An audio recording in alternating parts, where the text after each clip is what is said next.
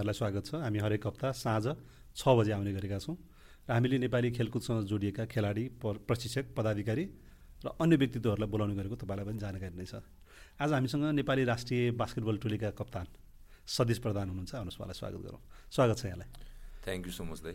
हामी मलाई सम्झना भएसम्म 3.5 वर्ष, सायद 3.5-4 वर्षपछि कुरा गर्दैछौँ। हजुर, त्यो कोभिडको टाइममा थियो। फर्मल्ली चाहिँ हो यसरी भेटेर त त्यो बेला पनि होइन, हामीले त्यो कोभिडको टाइममा चाहिँ अब बाहिर त्यति निस्किन नमिल्ने बेलामा हजुर गेस्ट को गर्ने भन्दै अनि सायद मलाई पहिलो नै सतीशबाटै सुरु गरे हो कि जस्तो लाग्छ मलाई। यो चाहिँ हामीले यो हाम्रो अब 12 अङ्क सक्यो, 13औँ अङ्कमा फेरि सतीशको चाहिँ व्यस्तता, बास्केटबलमा व्यस्तता पनि थियो, लिग पनि थियो होइन। त्यसको लागि तपाईँलाई च्याम्पियन बन्नुभएको छ, बधाई पनि छ। Thank you again. हामी यसरी कुरा गरेको चाहिँ सायद पहिल्यै हो होइन, यसरी भेटेरै कुरा गरेको चाहिँ। च्याम्पियन बन्दाखेरि तपाईँ त अनडिफिटेड भएरै च्याम्पियन बन्नुभयो टाइम्सको टिम होइन। त्यो एक्सपेक्टेड पनि थियो। विदेशी खेलाडीहरू पनि आएर खेल्नुभयो यसपालि। अलिकति पहिलाभन्दा अलिक फरक हो। पहिलाको लिग भन्दा अलिकति फरक त फरकै हो, तर पनि एक्सपेक्टेसन त जित्छु भन्ने नै थियो। दाइले पनि भनिहाल्नु, जित्छौँ भन्ने एक्सपेक्टेसन थियो। तैपनि हामीले अपोनेन्टहरूलाई अब लाइटली त लिएको थिएनौँ। सबै गेम मेहनत गरेरै खेल्यौँ र जित्यौँ। यसपालि जस्तो तपाईँहरूको पहिला नेसनल लिग भनेर हुन्थ्यो होइन, नेपाल बास्केटबल लिग भनेर, त्यो 2टा एडिसन भयो सायद। हजुर। अनि त्यसपछि फेरि कोरोनाले गर्दाखेरि रोकियो त्यो। हजुर। त्यसमा र यसमा चाहिँ अलिकति डिफ्रेन्स के रह्यो? त्यसमा मेन डिफ्रेन्स नै त्यो चाहिँ होम एन्ड अवे लिग थियो होइन। होम एन्ड अवे लिग भन्ने बित्तिकै लामो पनि थियो। हामीले एउटै अपोनेन्टसँग 2 चोटि खेल्नुपर्ने, आफ्नो र उनीहरूको होम कोर्टमा। र त्यसपछि पनि फेरि सेकेन्ड एडिसनमा चाहिँ प्लेअफ्स पनि थियो र फर्स्ट एडिसनमा पनि थियो प्लेअफ्स। र त्यो प्लेअफ्स र लिग दुइटाले गर्दाखेरि लामो पनि थियो लिग, त्यो लिग चाहिँ। र अलिकति मेन डिफ्रेन्स चाहिँ त्यही नै थियो। योपालि चाहिँ सिङ्गल लिग भयो। हजुर, योपालि चाहिँ सिङ्गल, कम म्याचमा तपाईँहरूको च्याम्पियन बन्नु भनौँ न। हजुर। तपाईँहरूको त चाहना के हुन्छ? बढीभन्दा बढी खेलौँ भन्ने हुन्छ। बढीभन्दा बढी म्याचेस खेल्नु पायो भने राम्रो जस्तो लाग्छ। अझ सतीशलाई चिन्नेहरूले चाहिँ के भन्छ भने सतीशलाई चाहिँ खेल्न मात्रै पाए पनि हुन्छ, उसलाई चाहिँ खेल्नुसँग मतलब छ भन्छ। इन्ट्रेस्ट त अब डेफिनेटली खेल्ने इन्ट्रेस्ट भएरै अहिलेसम्म खेलिरहेको छु होइन। र खेल्न मात्र भन्दा पनि खेलिसकेपछि जित्नै पर्छ भन्ने पनि एउटा त्यो इन्टेन्सन पनि छ। फेरि सतीश चाहिँ के भने जित्नकै लागि खेल्ने हो, अनि हार्दा अलिक बढी निराश हुन्छ भन्ने पनि छ। त्यो त मलाई प्र्याक्टिसमा पनि छ दाइ, गेममा मात्र होइन। प्र्याक्टिसमा पनि म हार्न त कहिले पनि मन लाग्दैन, जहिले पनि जित्नै मन लाग्छ। त्यसले नै कहिलेकाहीँ चाहिँ त्यही प्लस पोइन्ट पनि हुन जान्छ, कहिलेकाहीँ माइनस पोइन्ट पनि हुन जान्छ। सायद तपाईँलाई त्यो 5 नेसन्स अस्ति तपाईँहरू मालदिप्स गएर खेल्दाखेरि त्यहाँ तपाईँको इन्जर्ड पनि हुनुभयो। फाइनलमा गएर हामी भुटानसँग हार्यौँ, सेमिफाइनलमा हार्यौँ। सेमिफाइनलमा त्यो सायद लास्ट मोमेन्टमा गएर हामी हारेका थियौँ। लास्टको पनि एकदम लास्टै मोमेन्टमा गएर हारेको थियौँ। बजर बिटर भनेर बास्केटबलमा एउटा टर्मिनोलोजी छ, त्यसले गर्दाखेरि नै हारेको हामी। 1 सेकेन्ड बाँकी थियो क्लकमा, 1 सेकेन्डमै बल समातेर रिलिज गरेर ठ्याक्क बजर पनि बज्यो र उनीहरूले स्कोर पनि गरिदियो। उनीहरूले स्कोर नगरेको भए हामीले 2 पोइन्टले जित्थ्यौँ, 3 पोइन्ट हान्दियो। सो उनीहरूले 1 पोइन्टले जित्यो, सेमिफाइनल जित्यो। त्यति बेला कति गाह्रो भयो सतीशलाई बाहिर बसेर त्यो हेर्नु पर्दा? त्यो बेलामा एकदमै गाह्रो भयो दाइ, किनभने त्यो चाहिँ मेरो करियरमै मेरो फर्स्ट टाइम थियो। म नेसनल टिममा गएर म्याच नखेलेको चाहिँ फर्स्ट टाइम थियो होइन। र फर्स्ट गेममै म घाइते भएँ। त्यसपछि फर्स्ट गेम त फिनिस त गरेँ, तर सेकेन्ड गेमदेखि चाहिँ एउटा आशा चाहिँ के थियो भने मेबी सेकेन्ड गेम थर्ड गेमसम्म अलिकति ठिक हुँदै आउँछ र खेल्न सक्छु भन्ने एउटा आशा चाहिँ थियो। हातमा समस्या? हजुर, हात राइट ह्यान्डै भाँचेको। हजुर। सुरुमा चाहिँ राम्रोसँग चेकअप भएन कि त्यहाँ हामीले देखाउन जाँदाखेरि डक्टरले माइनर स्प्रेन छ, औषधि खानुहोस्, आइसिङहरू गर्नुहोस्, ठिक हुन्छ, मेबी आफ्टर 2-3 डेज खेल्न सक्नुहुन्छ भन्नुभएको थियो। तर त्यो सिचुएसन रहेन।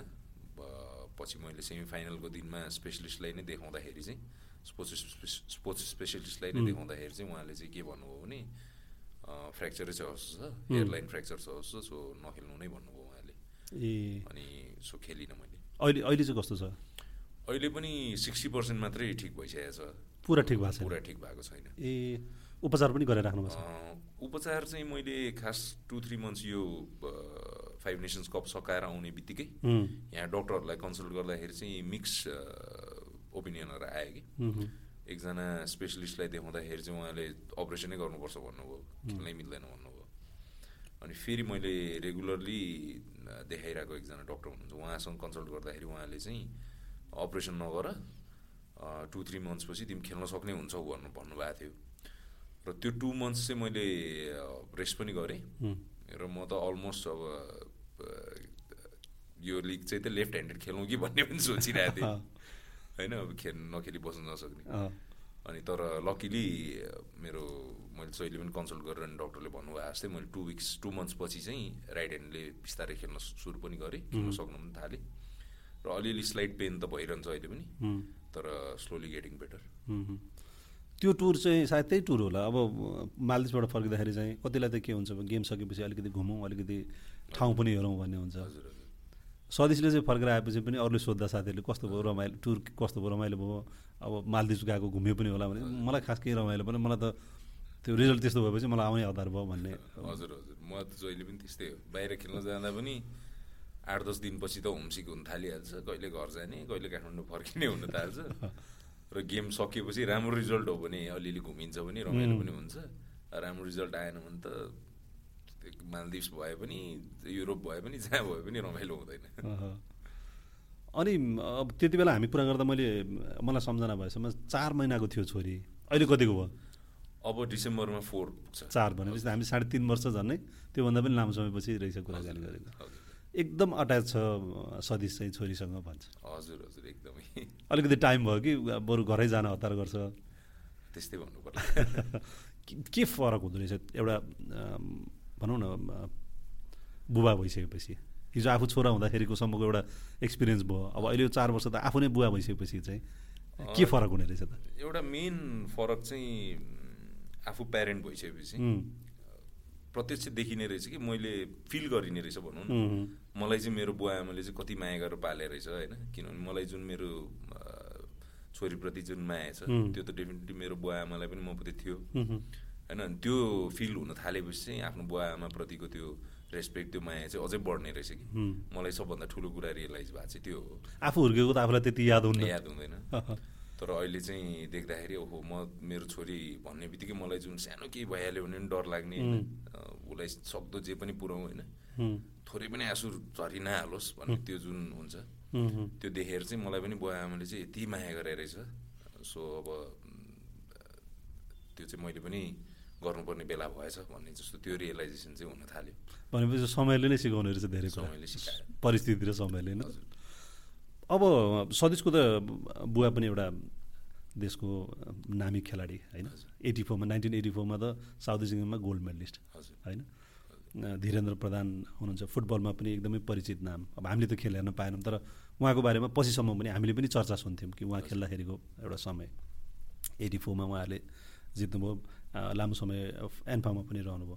उहाँको छोरा भएको कारणले तपाईँलाई स्पोर्ट्समा आउनलाई कतिको त्यसले सहयोग मद्दत कतिको गर्यो? मद्दत त स्टार्टिङ फेजदेखि नै गर्यो जस्तो लाग्छ है, किनभने बुवा एथलिट हुनुभएको भएरै त्यो गुड जिन्स पाएँ होला मैले सायद होइन। सो अहिलेसम्म पनि खेल्न सकिरहेको छु होइन, एउटा एजसम्म पनि खेल्न सकिरहेको छु।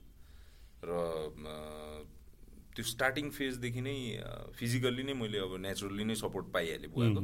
त्यो हुने बित्तिकै त मलाई अरू कुरामा चाहिँ त्यति गाह्रो भएन। जस्तो इभन नेसनल टिममा म सुरुमा आउँदाखेरि पनि टप प्लेयरमै परेँ मैले सेलेक्सनको फर्स्ट राउन्डतिर आउँदाखेरि नै, फर्स्ट टाइम आउँदाखेरि नै।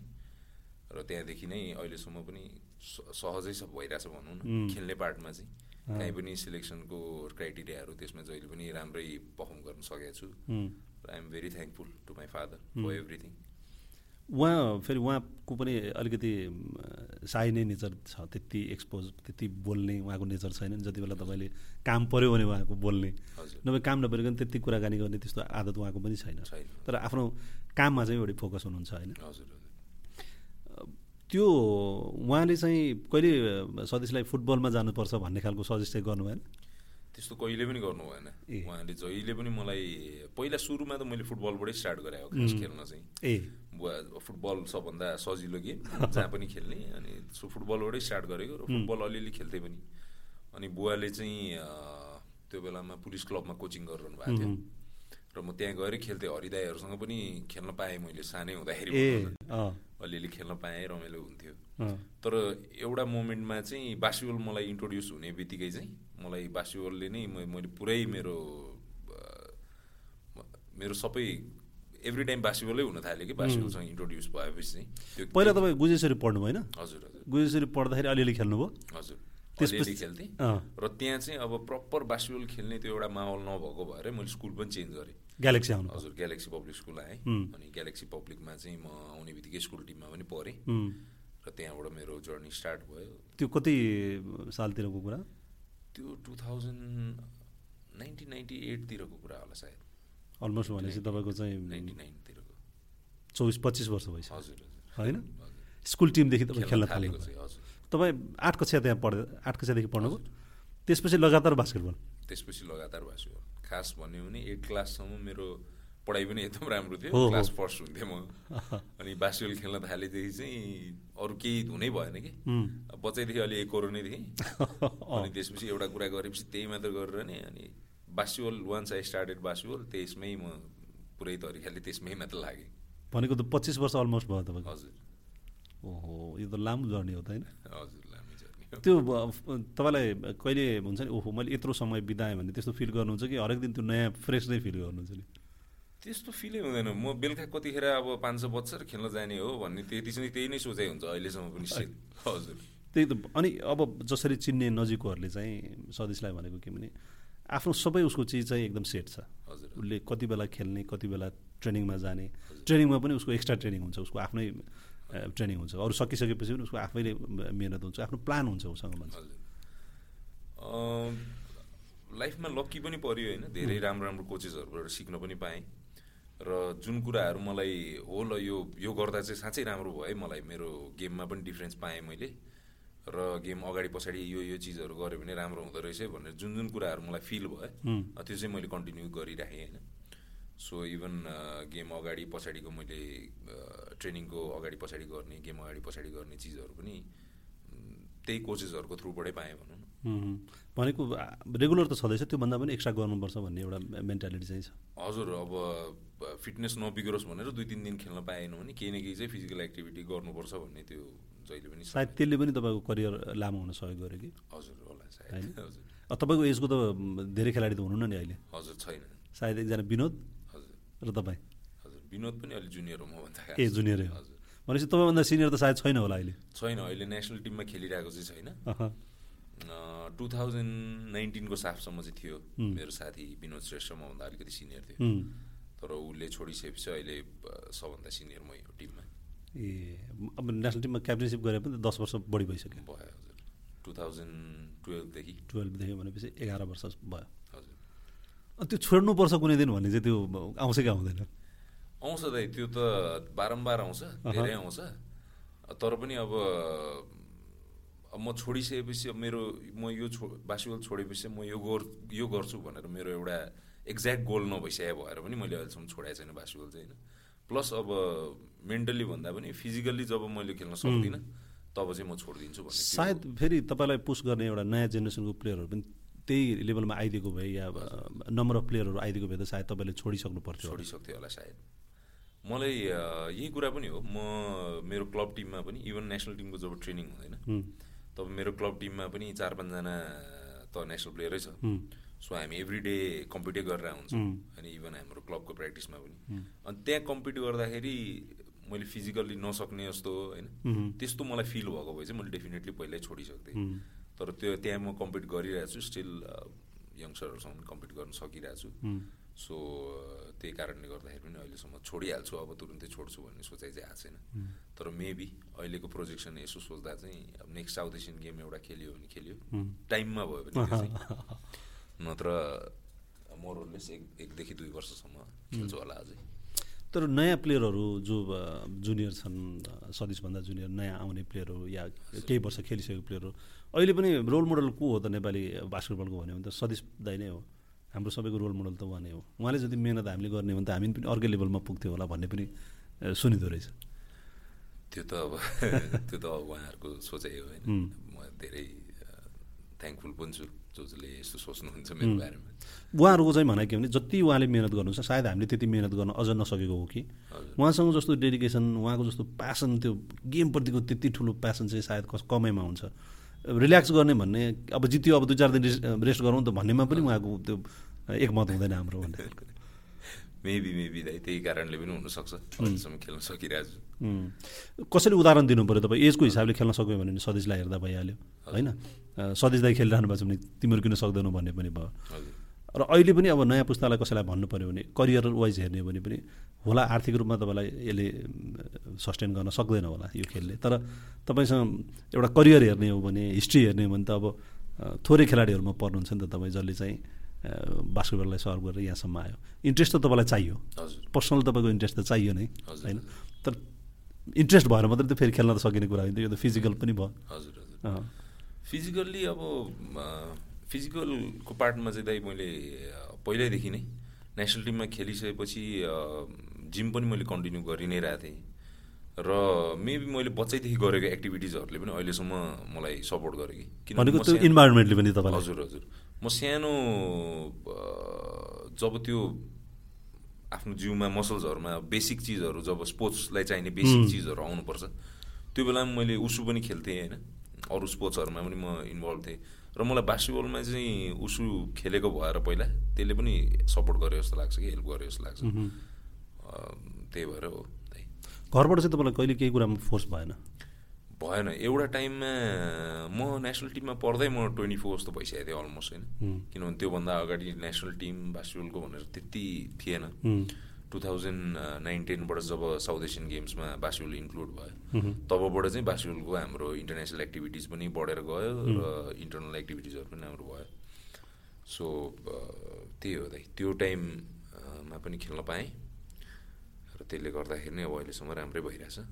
घरबाट चाहिँ तपाईँलाई कहिले फोर्स? घरबाट चाहिँ एउटा टाइम चाहिँ थियो दाइ, अब बाहिर जाने कि नखेल्ने कि भन्ने पनि टाइम थियो एउटा टाइम चाहिँ, तर मैले अहिले पनि भने 24-25मा म जब नेसनल टिममा परेँ त्यसपछि चाहिँ बुवा पनि एकदम खुसी हुनुहुन्थ्यो र अब नेसनल प्लेयर भइसक्यो अब जबसम्म खेल्ने भनेर बुवाले पनि सपोर्ट गर्नु भएपछि चाहिँ बाहिर जाने अरू केही अल्टरनेटिभ खोज्ने त्यस्तो केही हुनै भएन।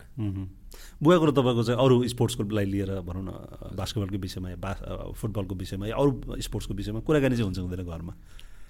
कमै हुन्छ किनभने अब हामी सँगै बसेर कहिलेकाहीँ अब वर्ल्ड कपहरू भयो भने फुटबलहरू अलिअलि हेरिन्छ र यही पालि मात्र होला बुवाले मेरो गेम चाहिँ फलो गरिरहनु भएको थियो कि बेला बेलामा यसो हेरिरहनु भएको थियो टिभीमा।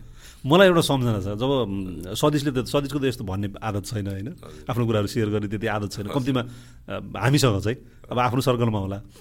मलाई जब इन्डिया खेल्न जाने भयो नि सदिशले लिगको लागि त्यसपछि मलाई बुवाले फोन गर्नुभएको थियो, अब सदिशको त तिमीलाई थाहा छँदैछ त्यति भन्ने बानी छैन, ऊ आज जाँदैछ एक्चुअली मिल्छ भने कुरा गरौँ अनि म तिमीलाई फोन पनि गरेको थिएँ। हजुर तपाईँलाई फोन पनि गरेको थिएँ होइन एयरपोर्टमा। अनि मलाई खासमा चाहिँ बुवाले भन्नुभएको थियो।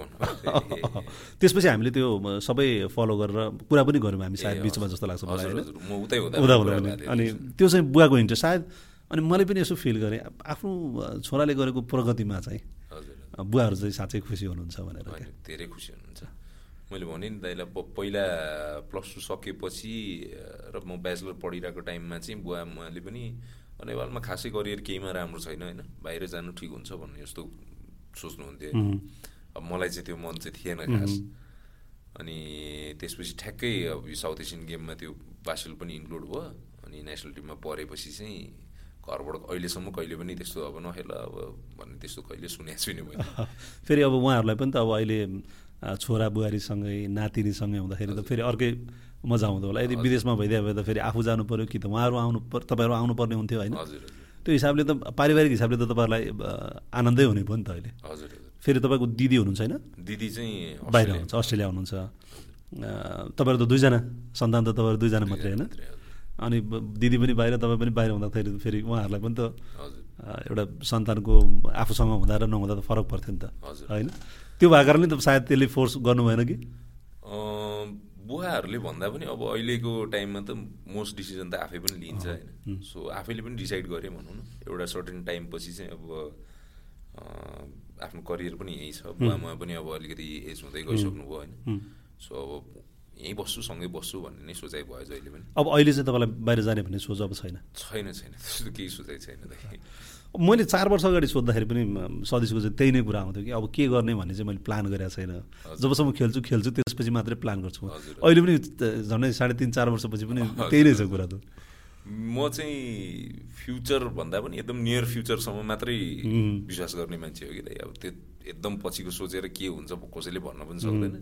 सो म चाहिँ एकदम नियर फ्युचरसम्म मात्र सोध्छु होइन। अब ल अपकमिङ 3-4 मन्थ 6 मन्थसम्म के छ त त्यसलाई नै प्लान गर्ने, त्यसलाई नै मेन फोकसमा राख्ने होइन। त्यो बियोन्ड भनेको त कसले देखाएको छ र। अब जस्तो तपाईँ बास्केटबल खेलाडीको रूपमा हुनुहुन्छ, त्यसबाहेक तपाईँले गर्ने अरू जबहरू तपाईँको कामको सिलसिलामा के छ त? बास्केटबल बिसाइज बास्केटबल पनि काम पनि बास्केटबलमै छ।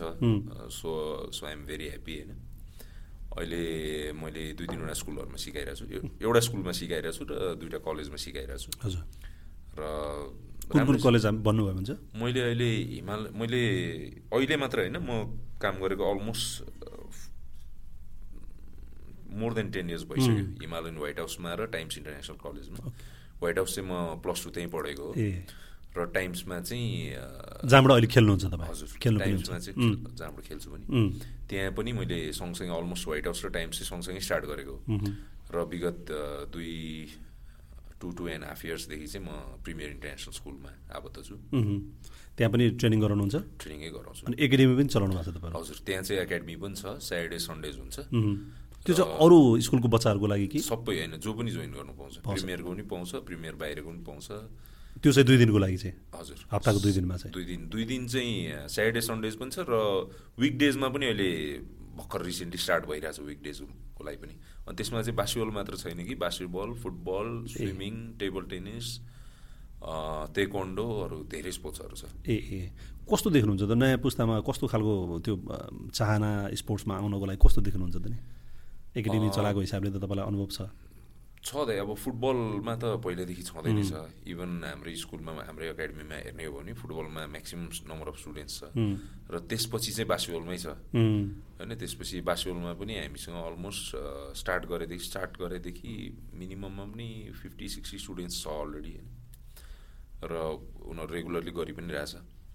र हाम्रो एकाडेमीमा त नभनौँ, म बास्केटबलकै कुरा हेर्छु होइन। मेन बास्केटबलमा हेर्ने हो भने अहिले धेरै अरू पनि एकाडेमीहरू खोलेको छ र त्यसले चाहिँ अब नयाँ यङ्गर जेनेरेसन अझै राम्रो हुँदै आउँछ भन्ने त्यो एउटा होप चाहिँ छ। तर तपाईँहरू खेल्दाखेरि जस्तो खालको स्कुल लेभलको टुर्नामेन्टहरू हुन्थ्यो, कलेज लेभलको जुन खालको टुर्नामेन्ट थियो, एकदमै हरेक महिना जस्तो काहीँ न काहीँ तपाईँको 2-3वटा इभेन्ट पनि जुदिरहेको हुन्थ्यो होइन? अहिले त्यो इभेन्टमा चाहिँ अलिकति कमी आएको? अहिले पनि दाइ म स्कुल लेभल र +2 लेभलमा त खासै भन्दिनँ होइन। मैले चाहिँ क्लब लेभल गेम पनि पहिल्यैदेखि नै स्टार्ट गरेको। +2 खेल्दाखेरि नै म क्लब पनि खेल्थेँ र +2 मा त म अहिले कोचिङ पनि गरिरहेको छु। सो +2 मा त कमी नै छैन दाइ गेमको होइन। म्याक्सिमम् नम्बर अफ गेम्स हुन्छ, तपाईँको फुर्सदै हुँदैन, जुदी पनि हुन्छ स्टिल। अनि स्कुल लेभलमा पनि 6 गेम्सहरू नभएको होइन।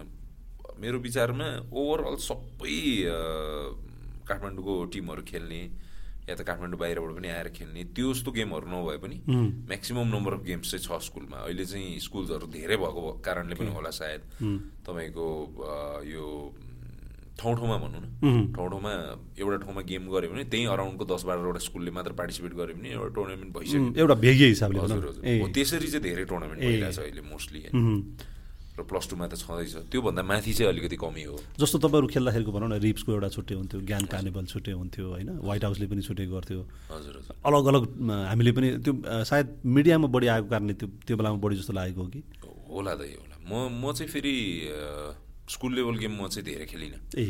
मैले 8, 9, 10मा 4वटा कि 5वटा मात्रै गेम खेलेको 3 वर्षमा।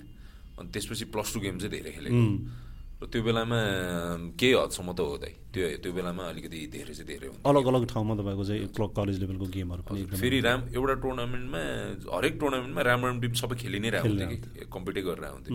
अहिले हेऱ्यो भने चाहिँ अघि मैले भनेँ नि दाइ, ठाउँको राम्रो टिम खेलिरहेको हुन्छ। ओभरअल सबै काठमाडौँको राम्रो टिमहरू एउटै टुर्नामेन्टमा कम्पिट गर्ने त्यस्तो चाहिँ अलिक कम देख्छु। अब यो बास्केटबलसँग त सबै कुरा सदिशको चाहिँ बास्केटबलबाटै सुरु भएर बास्केटबलमै आएर अन्त्य हुने खालको। अब जीवनसाथी पनि बास्केटबलकै कारणले जोड्यो होइन त? सायद बास्केटबल सिर्जना नाम होइन हजुर सिर्जना उहाँ चाहिँ बास्केटबल हेर्न भनेर जिएमा आउनु भएपछि हजुर हजुर त्यहाँबाट तपाईँहरूको जर्नी स्टार्ट भएको भन्ने मैले सुने अलिकति हामीलाई भन्नुहोस् न धेरै रिसर्च गर्नुभएको रहेछ दाइले खास चाहिँ कमन फ्रेन्ड थियो हाम्रो एकजना अनि त्यही बास्केटबलकै ड्युरेसनमा अब बास्केटबल गेम भइरहेको बेलामा गेम हेर्न आउँदाखेरि नै भेटघाट भयो अनि त्यसपछि चाहिँ भेटघाट पनि भयो कुराकानी बढ्यो कति वर्ष चाहिँ अफेयर पछि बिहा भयो हामी झन्डै 9-10 वर्षपछि हो ए त्यति लामो रिलेसन त्यति लामो रिलेसन थियो अनि त्यसपछि चाहिँ बिहा भएको अब प्रस्ताव कसले राख्यो भनेर सोध्यो भने फेरि सदिशलाई भन्न अप्ठ्यारो हुन्छ कि सदिशले त गरे जस्तो लाग्दैन त्यसो हेर्दा दुवैतिरबाट भनौँ न प्रस्ताव चाहिँ दुवैतिरबाट दुवैतिरबाट थियो र उसको बुवा र मेरो बुवाको बिचमा पनि एकजना कमन फ्रेन्ड हुनुभएको भएर बिहाको लागि पनि खासै केही गाह्रो चाहिँ भएन सबै अलिकति सदिशको पढाइको कुराले लिएर चाहिँ समस्या हुन्छ कि भन्ने त्यो एउटा चाहिँ थियो होइन किनभने मेरो मिसेसको बुवा चाहिँ अलिकति हाइली एजुकेटेड हुनुहुन्छ अनि उहाँले चाहिँ सायद यो कुरामा यो विषयमा चाहिँ केही अब्जेक्सन आउँछ कि भनेर मेरो मिसेसले पनि मलाई भनिरहन्छ तर त्यस्तो केही पनि आएन त्यस्तो केही पनि भएन बरु बिहाको टाइममा चाहिँ अलिकति ह्यासल चाहिँ के भयो भने म 2016 को क्याम्पमा थिएँ ब्याङ्ककमा त्यो ब्याङ्ककमै भएको बेलामा चाहिँ बिहाको साइड पनि निस्क्यो सो म 3-4 दिन चाहिँ क्याम्पबाट आएर यहाँ बिहा गरेर फेरि गइहालेँ अनि रमाइलो रहेछ नि त प्रसाद हजुर भनेपछि बास्केटबलले सबै चिज जुराइदिएको रहेछ नि त सबै जुराइदिएको होइन हजुर अनि बुवा मम्मीले चाहिँ जहिले भन्नुहुन्छ कि पहिला बुवाको पनि सेम यसरी नै भएको बिहा उहाँ खेल्दाखेरि हजुर गेम भइरहेको बेलामा जन्ती पनि त्यही खेलाडीहरू लिएर आएर बिहा गरेको भन्नुहुन्थ्यो मेरो पनि त्यस्तै हुन पुग्यो उहाँ चाहिँ टिचिङ गर्नुहुन्छ नि होइन हजुर टिचिङमा हुनुहुन्छ त्यही त त्यो चाहिँ अलिक सुन्दा पनि रमाइलो लाग्ने नि त सदिशको चाहिँ अब फेरि मैले जसरी चिन्छु एउटा एज अ प्लेयर चिन्दाखेरि बुवाको कारणले सुरुमा त बुवाको कारणले थाहा भयो होइन त्यसपछि चाहिँ अब एज अ प्लेयर चिन्दाखेरि पनि धेरै एकदम खुलिहाल्ने चाहिँ होइन ठिकै मात्रै सोद्धाखेरि सोधेको जवाब तर आफ्नो सर्कलमा चाहिँ ऊ एकदम खुल्छ भन्छ जोसँग उसलाई उसको मन मिल्छ उसँग चाहिँ उनीहरू उसँग चाहिँ ओपन भयो हुन्छ अरूसँग चाहिँ सिधै घुलमिल हुन चाहिँ अलिकति टाइम लाग्छ हो दाइ त्यो त हो म मेरो साथीभाइ भनेकै मेरो एकदमै पुरानो साथीभाइहरूमा छ एकदमै स्कुलदेखिको साथीभाइहरूमा छ अहिलेसम्म नर्सरीदेखि पढ्ने साथी पनि छ हजुर मेरो यसो सोच्ने हो भने मेरो 10-20 वर्ष पुरानो साथीहरू मात्रै छ नयाँ साथीहरू भन्ने नै छैन अब कलिग्सहरू होला यसो हाइएलोहरू होला तर एकदम मिल्ने साथीहरू भनेको चाहिँ 10औं-20औं वर्ष अगाडिको साथीहरू मात्रै छ जोसँग चाहिँ म सबै कुरा सेयर गर्न सक्छु त्यो सर्कलमा चाहिँ खुल्ने हजुर जहाँ चाहिँ रमाइलो पनि गर्न मिल्यो नाचगान पनि चल्यो हजुर आउटिङ जानु पऱ्यो भने पनि मिल्यो होइन नाचगानहरू त बेला बेलामा सबैसँग चलिरहन्छ हजुर कतिको गाउन नाच्न कतिको रमाइलो लाग्छ नि ठिकै दाइ त्यो पार्टमा पनि त्यति इन्ट्रेस्टेड चाहिँ होइन अलिअलि परिहाल्यो भने मात्रै नत्र म परै नै बस्छु हजुर नाच्ने गाउनेसँग पनि परै नै बसिरहेको घुम्ने ओर्ने कुरा पनि त्यति सोख चाहिँ छैन अरे घुम्न चाहिँ छ दाइ अलिअलि छ हजुर घुम्न चाहिँ बच्चैदेखि नै अलिअलि चाहिँ छ काठमाडौँमा पनि गइन्छ साथीहरू गइन्छ दाइ गइरहन्छु पहिला अब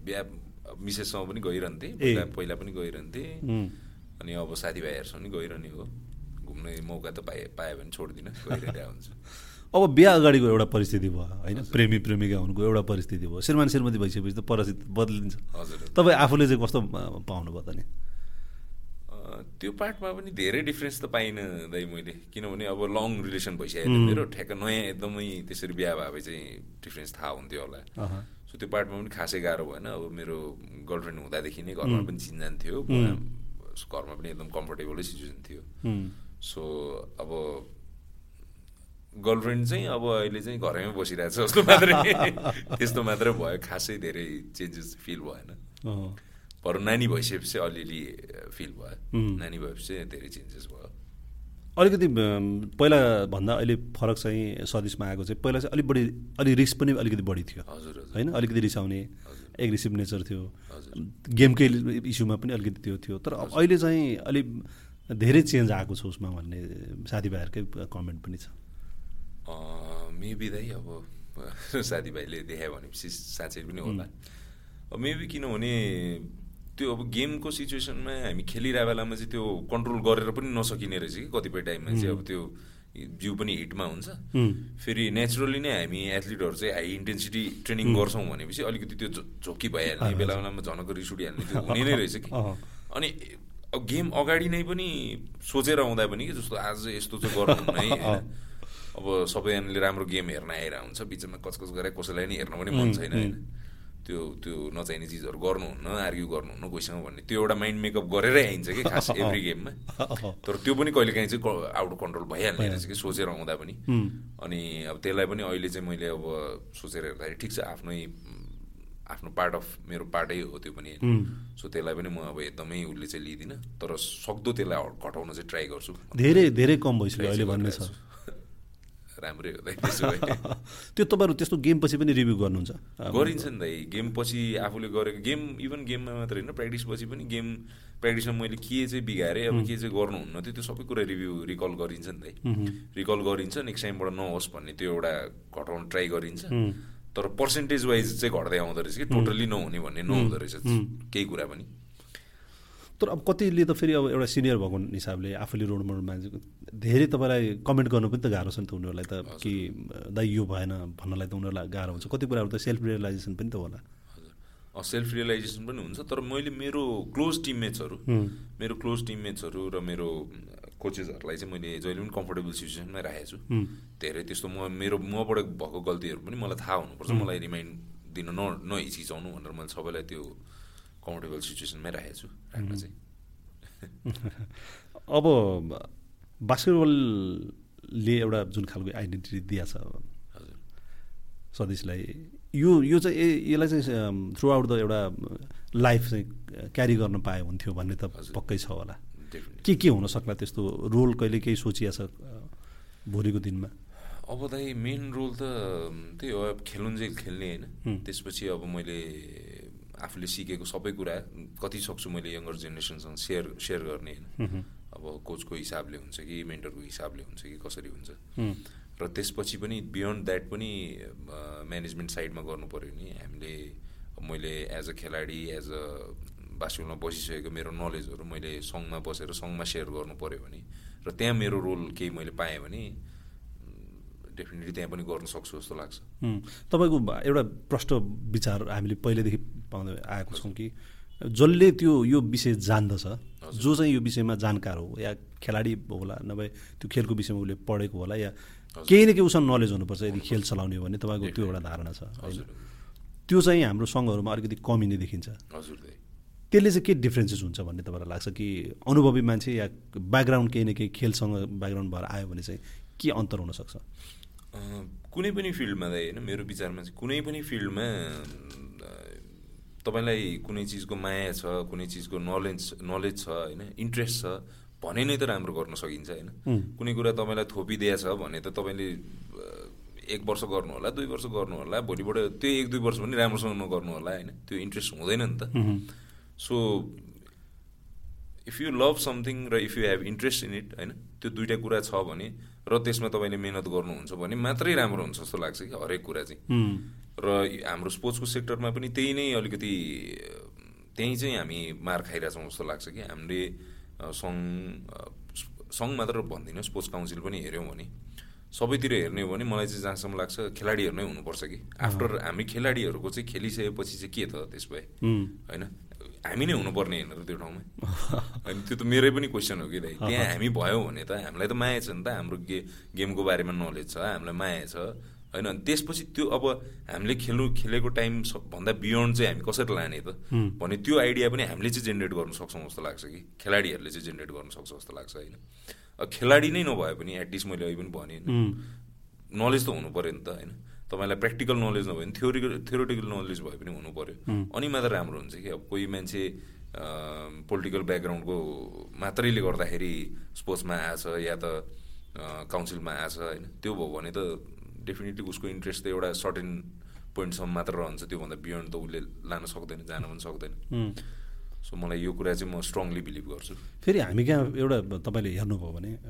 खेलाडीहरू लिडरसिपमा आउने चाहिँ एकदम कमै देखिन्छ कतिहरूको चाहिँ फेरि लिडरसिपमा आउने कि आफ्नो समयमा खेल्ने त्यसपछि आफ्नो बाटो लाग्ने पनि छ नि त फेरि हजुर हजुर त्यो पनि एउटा होइन पहिल्यैदेखि यो एउटा मैले भर्खर भनेको जस्तो त्यो एउटा वातावरण बनिराखेको भए त त्यो सिचुएसन नआउँथ्यो कि होइन। अब खेलाडीहरू अब पहिल्यैदेखि नै ल अब तिम्रो खेल्ने करियर सक्यो, अब तिमी खेलेपछि चाहिँ तिम्रो यहाँ छ है, तिम्रो रोल चाहिँ यहाँ हुनसक्छ है, एज अ कोच तिम्रो रोल चाहिँ यहाँ हुनसक्छ है, एज अ सङ्घको मेम्बर होइन, एज अ सङ्घको लिडर भनेर त्यो एउटा लाइन चाहिँ पहिल्यैदेखि बनाइरहेको भए चाहिँ सायद त्यो पनि हुन्थेन कि। अब तपाईँ जस्तो भोलि तपाईँ सङ्घमा आउनुभयो, कुनै पनि रोलमा तपाईँ आउनुभयो भने त तपाईँको त यो 25 वर्षको करियर पनि त्यसमा जोडेर तपाईँको एक्सपिरियन्स त त्यहाँ काउन्ट हुने भयो नि त। हजुर दाइ हजुर।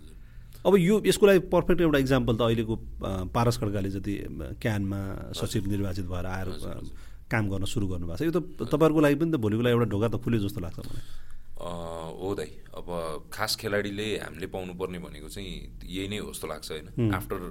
After we finish our career होइन, करियर पछि चाहिँ हामीले आफूलाई थाहै नभएको कुनै बाटो लाग्नुभन्दा बास्केटबलमै मैले अब अरू कुनै अपर्च्युनिटी भयो भने डेफिनेटली मैले बास्केटबललाई राम्रो गर्न सक्छु भन्ने आई बिलिभ द्याट।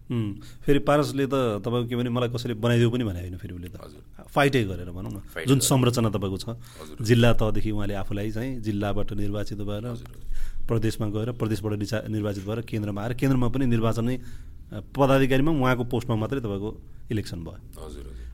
भनेको तपाईँ इन्टरनेसनल उहाँले खेल्न छोडेको 2 वर्षको दौरानमा म क्यानको सचिव हुनु भने सम्भव त रहेछ नि त। फेरि उसको भिजन रहेछ पहिल्यैदेखि, यसो हेर्दाखेरि उसको भिजन रहेछ पहिल्यैदेखि। उसले खेल्न सक्दा सक्दै पनि छोडेर उसले नेक्स्ट अर्को अप्सनमा गयो होइन, अर्को स्टेजमा अर्को लेभलमा गयो भनौँ न, जुनले चाहिँ अब नेपाली क्रिकेटलाई पनि डेफिनेटली अब केही न केही परिवर्तन त हुन्छ, अभियसली हुन्छ दाइ, 100% हुन्छ, म त्यो ग्यारेन्टी दिन सक्छु होइन। किन पारस जस्तो मान्छे आफ्नो करियरमा उसले टिमलाई लिड पनि त्यसरी नै गरेको, राम्रो आफ्नो एज अ प्लेयर पनि वन्डरफुल क्रिकेटर होइन, र अब एज अ लिडर पनि अब नेक्स्ट फेजमा पनि उसले डेफिनेटली राम्रो गर्छ, क्रिकेट राम्रो हुन्छ डेफिनेटली। तपाईँ अर्को खेल भएर पनि अब जस्तो अहिले पारसको बारेमा भन्नुभयो, अरू खेलहरूलाई पनि तपाईँ त्यति अब्जर्भ गर्नुहुन्छ? धेरै स्पोर्ट्सलाई त गर्दिनँ होइन, तर पारस चाहिँ बिकज पारस र म दुबई व्हाइट हाउस पढेको र ऊ बास्केटबल पनि खेल्थ्यो, सो एउटा क्लोजै रिलेसन भएको भएर पनि हो। पारसलाई त फलो गरि नै रहन्छु, कस्तो खेल्यो इन्टरनेसनल कस्तो, एज अ फ्रेन्ड पनि, एज अ टिम पुरानो टिममेट पनि, र एज अ फ्यान पनि फलो गरिरहन्छु। कस्तो थियो तपाईँहरूको सम्बन्ध छ भनौँ न, अहिले पनि कस्तो छ सम्बन्ध? चाहिँ राम्रै छ है, राम्रै छ, साथीभाइकै सम्बन्ध छ। तपाईँले सोच्नु भएको थियो यति चाँडै उहाँ चाहिँ क्यानमै पुग्नु होला भन्ने चाहिँ लागेको थियो तपाईँलाई? 2 वर्ष अगाडि उसले छोड्दाखेरि लागेको थियो दाइ होइन, मेबी उसको टार्गेट चाहिँ अब भिजन चाहिँ अरू सङ्घमै छिर्ने होला भन्ने त्यो एक्सपेक्टेसन सङ्केत चाहिँ थियो दाइ थियो। तर उसले त आफ्नो करियर पनि तपाईँको एकदम पिकमै भएको बेलामा छोडेको, हजुर सकेको उसले। त्यो सबैले सक्दैन नि त, सबैले सक्दैन दाइ, सबैले सक्दैन, इभन हामीले सकिरहेको छैनौँ कतिजनाले होइन, तर उसले एउटा भिजन राखेर गरेछ होइन, आई रेस्पेक्ट द्याट। राम्रो उसले। फेरि उहाँले जुन खालको योजना राख्नुभयो, जुन खालको उहाँले चाहिँ आफ्नो प्लान देखाउनु भयो, त्यसमा विश्वास गर्नेहरू पनि त देखियो नि त। हजुर, विश्वास गर्ने त देखिहाल्छ नि दाइ होइन, र उसले अब त्यो त कमाएको चिज हो नि त, उसले आफ्नो करियरभरि नै कमाएको चिज हो नि त। अब खेलाडीको रूपमा, लिडरको रूपमा, उसले क्याप्टेनको रूपमा उसले कमाएको चिज हो विश्वास त। त्यही नै उसलाई ब्याकअप भयो जस्तो लाग्छ कि मलाई सङ्घमा छिर्नलाई पनि। यो त हरेक सङ्घमा कोही पनि भनौँ न, तपाईँ आफ्टर रिटायरमेन्ट भन्नुहोस्, एउटा लिडरसिप क्वालिटी छ, तपाईँसँग भिजन छ भने त अरूले किन ट्राई नगर्ने त? हामी त फेरि खेलाडीहरू चाहिँ अलिक पछाडि नै बस्ने, सकेसम्म अरूलाई लिडर बनाउने, आफू पछाडि बस्ने, अनि आफू चाहिँ कि कोचमा कि तपाईँको म्यानेजर बन्ने कि बन्ने होइन, यस्तो खालको एउटा मेन्टालिटी त छ नि हाम्रोमा। हजुर हजुर। होइन, खेलाडीको चाहिँ एउटा, सबै खेलाडीको भन्दिनँ, तर खेलाडीको चाहिँ के हुँदो रहेछ भने लाइफभरि जे कुरा सिकियो त्यो चाहिँ अब हामीले अरूलाई पनि सिकाउनुपर्छ, दिनुपर्छ भन्ने त्यो एउटा सोचाइ हुँदो रहेछ कि। मेबी त्यो कारणले पनि होला, मोस्टली कोचिङमा जाने धेरै जाने त्यो कारणले पनि होला। इभन तपाईँको अलिकति कम्फर्ट जोन पनि भयो त्यो? हजुर, कम्फर्ट जोन पनि भयो। हामीलाई आउने त त्यो 4वटा लाइन भित्रकै चिजहरू छ, त्यो बाहिरको त हामीलाई नलेजै छैन भन्दा पनि भयो होइन। म्यानेजमेन्टमा जाँदा गएपछि त तपाईँसँग अलिकति रिस्क पनि लिनु पऱ्यो, तपाईँसँग भिजन पनि हुनु पऱ्यो होइन, र तपाईँ सबैलाई कलेक्टिभ एउटा चाहिँ लिडरसिप बनाउने कोसिस पनि गर्नु पऱ्यो कि यो होइन कि तपाईँले आफूलाई मन लागेको चिज मात्रै गर्ने त, सङ्गठनमा संस्थामा बसिसकेपछि त सबैको भावना विचारलाई पनि तपाईँले बुझ्नु पऱ्यो। हजुर, फेरि लिडर भनौँ न, एज अ लिडर, पोलिटिसियन मात्रै लिडर त होइन नि त, कुनै पनि अर्गनाइजेसनको एउटा लिडर हुनलाई त तपाईँले अरूलाई पनि त साथ लिएर जानु पऱ्यो नि त, होइन? जानु पऱ्यो। र अब हामीले नसोचेको होला, तर असक्षम चाहिँ होइन, खेलाडीहरू पनि डेफिनेटली सक्छ। सबै खेलाडीहरूले आफ्नो एउटा करियर पछि चाहिँ सङ्घमा जाने हो भने त्यो सङ्घलाई अझै धेरै कुराहरू दिन सक्छ जस्तो लाग्छ। तपाईँहरूको त अट्याचमेन्टको हिसाबले पनि त बाहिरबाट आउनेहरू भन्दा त तपाईँहरूको अट्याचमेन्ट अलिक बढी हुन्छ नि त। त्यो त भइहाल्छ नि दाइ। अब हामीलाई बास्केटबल भनेपछि लाइफ लङ एउटा त्यो माया बसिसक्यो भनौँ न। त्यो त यहाँ नेपालमा बास्केटबलको लागि कसैले एबिसिडी जसले केही गर्छु राम्रो गर्छु भन्यो भने हामी त हात खुट्टा जोडेरै हामी त पछि लाग्छौँ नि, ल गर्नुपर्छ भनेर सहयोग गर्छौँ, जे गर्न सक्छौँ होइन। सो त्यस्तै मेन्टालिटी चाहिन्छ स्पोर्ट्स राम्रो बनाउने हो भने चाहिँ। यसले चाहिँ तपाईँलाई अरू खेलको जस्तो तपाईँकै लागि पनि एउटा नयाँ एउटा भनौँ न सम्भावना चाहिँ हुनसक्छ है, हामीले यसरी पनि काम गर्न सक्छौँ। यदि तपाईँ यो बेटर होस् भन्ने चाहने भने त कसै न कसैले त रिस्क त लिनु पऱ्यो। पर्सनल बेनिफिट मात्रै हेऱ्यो भने त ग्रोथ त गरिँदैन। पारसलाई पनि त अप्सन थियो होला नि त, उसलाई बाहिर जाने अप्सन पनि थियो होला, अरू कोचिङमा जाने थियो होला, या अरू केही पनि गर्ने थियो होला होइन। ऊ त एकाडेमी ऊ पनि चलाइ नै रहेको छ, अप्सन त उसँग पनि थियो होला नि त। तर लिडरसिपमा गयो भने चाहिँ तपाईँ धेरै कुरा चेन्ज गर्न सक्छु होइन। चेन्ज गर्नलाई सिस्टममै छिर्नु पऱ्यो, न त्यो सिस्टम बाहिर बसेर हामीले यो भएन त्यो भएन त्यो मैले चाहिँ अहिले चाहिँ त्यो छोडि नै सकेँ दाइ। एक समय त तपाईँ पनि यो बोल्ने त हो नि त्यो विषयलाई। हजुर मैले यसो हेरेँ, अब यो हामीले बोलेर कराएर हुने चिजै होइन रहेछ कि कति कुराहरू स्पोर्ट्समा। यो लामो करियरमा त्यति चाहिँ सिकियो र अब आइन्दा चाहिँ त्यो भन्दा पनि आफ्नो ठाउँमा बसेर आफूले के गर्न सकिन्छ, सिस्टममा भोलि छिर्ने अपर्च्युनिटी भयो भने छिरेर के गर्न सकिन्छ, अब त्यही नै हो सोच्ने त दाइ। अहिलेसम्म तपाईँ जे गरिरहनु भएको छ त्यसमा त तपाईँ सन्तुष्ट हुनुहुन्छ? हजुर आइ एम भेरी ह्याप्पी होइन। अहिलेसम्म बास्केटबल खेलेर जे पाएँ, अहिले जे गरिरहेको छु आइ एम भेरी ह्याप्पी। अब एउटा भनौँ न, यो मात्रै स्पोर्ट्सको कुरा भएन, तपाईँको बास्केटबलको करियर भयो भने बास्केटबलमा बढी कुरा हुन्छ। एउटा प्लेयरले चाहिँ आफूलाई के कुरामा बढी चाहिँ भनौँ न ध्यान दिनुपर्ने, फिजिकल्ली मेन्टल्ली त होला नै, त्यो बाहेक पनि त अरू चिज होला नि त तपाईँ जसले तपाईँलाई खेलाडी बनिराख्नको लागि चाहिँ यो चिज म गरिराख्छु भन्नको लागि त इन्भाइरोमेन्ट पनि त त्यही अनुसारको चाहिएला नि त। त्यो सधीश प्रधानलाई जस्तो इन्भाइरोमेन्ट त सबैलाई नहुन पनि सक्छ हजुर होइन।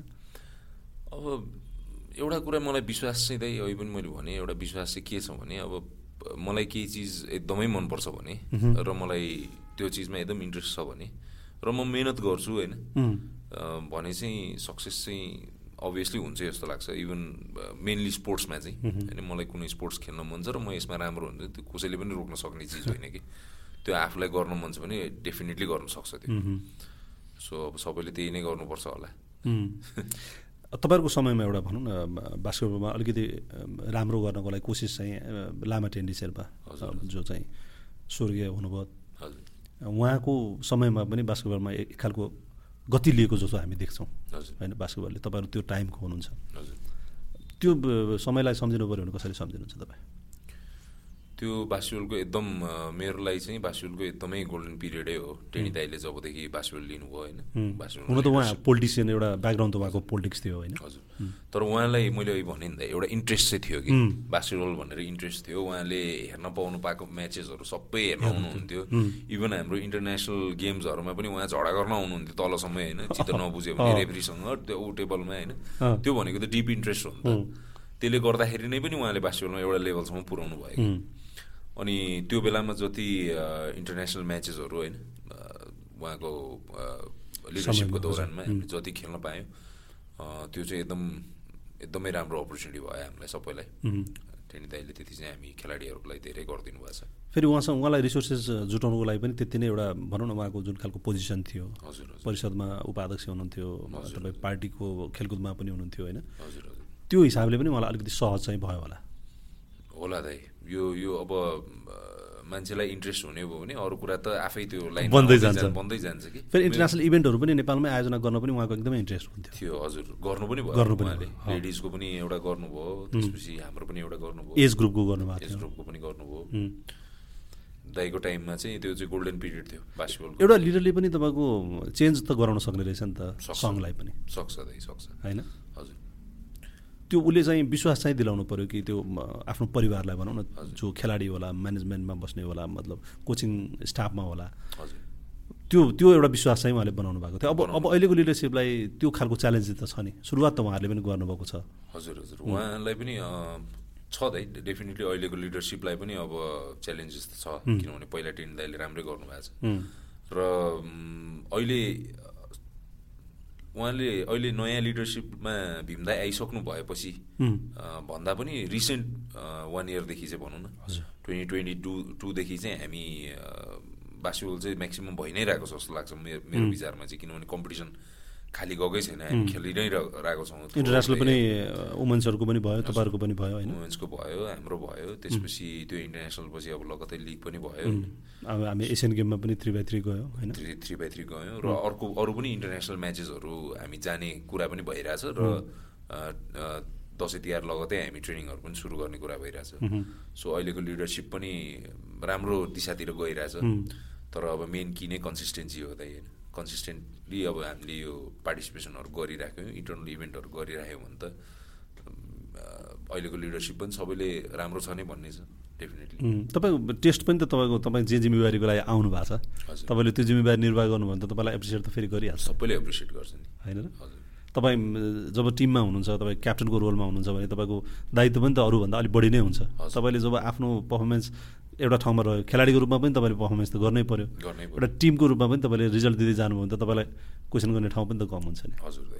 त्यस्तै त हो सङ्घमा बस्ने भने पनि सेम हुँदै होइन? जब तपाईँ पर्फर्मेन्स गर्न सक्नुहुन्छ बस्नुहोस्, सक्नुहुन्न छोड्नुहोस्, ठाउँ छोड्नुहोस् भन्छ नि होइन? अब कि त तपाईँ छोड्नुपर्छ कि त तपाईँलाई धक्कलिन्छ होइन र? होइन र? जब तपाईँले स्पेस खाली गर्नु भन्यो भने त अर्कोले धक्कल्छ नि तपाईँलाई। हामी कहाँ फेरि जति पनि यसो अलिअलि हेऱ्यो भने एउटा स्पोर्ट्सहरूमा चाहिँ लामो करियर भएको केही मान्छेहरू पाइन्छ कि उहाँहरूको चाहिँ त्यो जीवनै त्यसैमा अर्पे जस्तो, सबै चिज त्यसैमा छोडे जस्तो हुन्छ नि। केही चाहिँ अब एउटा समयसम्म खेल्ने, त्यसपछि बाहिर जाने हो कि या अर्को कुनै केही गर्ने हो कि भन्ने देखिन्छ। तर केही खेलाडीहरू चाहिँ लगातार आफ्नो त्यो निरन्तर त्यही स्पोर्ट्समा लागेर नि। फुटबलमा पनि अब सदीशकै बुवाको कुरा गर्ने भने पनि त उहाँहरूको फुटबल जीवनै फुटबलमा गयो होइन? त्यस्तो थुप्रै उदाहरणहरू फुटबलमा हुनुहुन्छ, क्रिकेटमै भन्नुहोस्, भलिबलमा पनि अब हामीले अस्ति भरत शाहसँग पनि हाम्रो कुरा भएको थियो। उहाँको भलिबल बाहेक अरू केही पनि छैन, उहाँले न सोच्नु भएको छ होइन? उहाँको त अस्ति के पनि भन्नुभयो भने तपाईँ एसएलसी दिने बेलामा उहाँको एसएलसी दिने टाइममै बिहा फिक्स भइसक्यो रहेछ त्यति बेला होइन? फेल भयो आएपछि बिहा हुने रहेछ, पास भएपछि उहाँले फर्दर एजुकेसनलाई जानुभयो, त्यसपछि उहाँको त्यो सबै कुरा छुट्दै भलिबल भनेर उहाँको अहिलेसम्म बिहा गर्नु भएको छैन भनेपछि त्यो पनि मान्छेहरूको आफ्नो आफ्नो एउटा हुन्छ नि डेडिकेसन होइन? अहिले पनि उहाँको भलिबलसँग त्यति एउटा सम्बन्ध नाता अट्याचमेन्ट त्यस्तो छ। तप रहेछ दाइ भनेको चाहिँ एउटा तपै रहेछ। हामीले यो स्पोर्ट्समा लागिसकेपछि चाहिँ एभ्री टाइम त्यही मात्रै दिमागमै त्यही मात्र हुँदो रहेछ कि अब म बास्केटबल लागेपछि एभ्री टाइम मोबाइल चलाउँछु, बास्केटबलै हेरेर हुन्छु। अब सदीशको त अधिकांश साथीभाइसँग बस्दा नि बास्केटबलको मात्रै बास्केटबलकै कुरा हुन्छ। फेरि मेरो साथीभाइ पनि बच्चैदेखिको जो साथीभाइहरू छ सबै मोस्टली बास्केटबलमा इन्ट्रेस्ट भएकैहरू पनि छ। फेरि अब अहिले यङ्गर जेनेरेसनको टिममेटहरू भयो जोसँग अट्याच छ, उनीहरूसँग नि बस्दाखेरि बास्केटबलकै कुरा हुने नै भयो। सो बास्केटबलै छ भनौँ न, इट स्लिप बास्केटबल। अरू त्यस बाहेक चाहिँ कस्तो खालको कुराकानी हुन्छ साथीभाइहरूको बिचमा हुँदाखेरि चाहिँ? खासै त त्यस्तो अरू विषयमा पनि कुरा त हुन्छ अलिअलि। अब के भइरहेछ, आफ्नो फ्यामिलीमा के भइरहेछ होइन, कसो भइरहेछ, अब चाहिँ अब साथीभाइसँग पनि यसो रमाइलो गर्नु जानु पऱ्यो, यो गर्नु पऱ्यो, प्लानिङहरू भइ नै रहेको हुन्छ। अरू कुराहरू पनि हुन्छ। साथीभाइले फेरि सदीशलाई चाहिँ सहयोगी पनि त्यत्तिकै भनेर बुझ्ने रहेछन् मलाई दाइ। अब त्यो त साथीभाइको सोचाइ हो, त्यो सायद टु वे नै होला। उनीहरूले पनि मलाई चाहिँ फेरि मेरो साथीभाइहरू चाहिँ एकदमै सहयोगी जस्तो लाग्छ भनेपछि त टु वे नै होला पक्कै। तपाईँले चाहिँ आफ्नो साथीहरूलाई सहयोगी भन्नुहुन्छ भने उहाँहरूले पनि तपाईँलाई मान्नुहुँदो रहेछ भनेपछि त दुईतर्फी नै रहेछ तपाईँहरूको भन्नु पर्यो। फेरि त्यो चाहिँ तपाईँहरूको अघि तपाईँले भन्नु भने खेल्दाखेरि चाहिँ सबै त्यही कुरा आइरहेको छ भने त तपाईँ अप्ठ्यारो पर्दा पनि त तिनै साथी सम्झिनुहुन्छ होला नि? हो दाइ, अप्ठ्यारो पर्दा पनि साथीभाइ नै सोचिन्छ र साथीभाइले अहिलेसम्म सपोर्ट गरे पनि छ। केही सेलिब्रेट गर्नु पऱ्यो भने फेरि तिनै साथीभाइ सम्झिन्छ। साथीभाइ चाहियो। कहिलेकाहीँ दुरी चाहिँ हुन्छ हुँदैन केही कुरामा, मतलब डिफ्रेन्सेस भएर? हुन्छ दाइ, त्यो पनि हुन्छ, किनभने अब करियरै डिफ्रेन्ट भयो होइन। सबैजना त म खेलाडी होइन, सो कतिपय टाइम भेट्ने पनि मौका नपाइरहेको हुन्छ। तर पनि अब साथीभाइको त्यो एउटा विश्वास, त्यो एउटा ऊ त जहिले पनि रहने रहेछ, त्यो रहने पनि रहेछ। र भेट्दाखेरि लामै 1 वर्ष 2 वर्ष 5 वर्ष नभेटे पनि फ्याट्ट भेट्दाखेरि खुसी, एकदमै त्यही सेम खुसी लाग्ने रहेछ। अब तपाईँको भनौँ न धेरै जुनियरहरू पनि सायद यो छोडिसक्नुभयो कतिले खेललाई, तपाईँभन्दा सिनियर त छोड्ने कुरा भइहाल्यो, समकालीन पनि कति त बाहिर हुनुहुन्छ। तपाईँहरू साउथ एसियन गेम खेल्ने बेलामा त 2 जना त बाहिरबाट आउनु भएको थियो।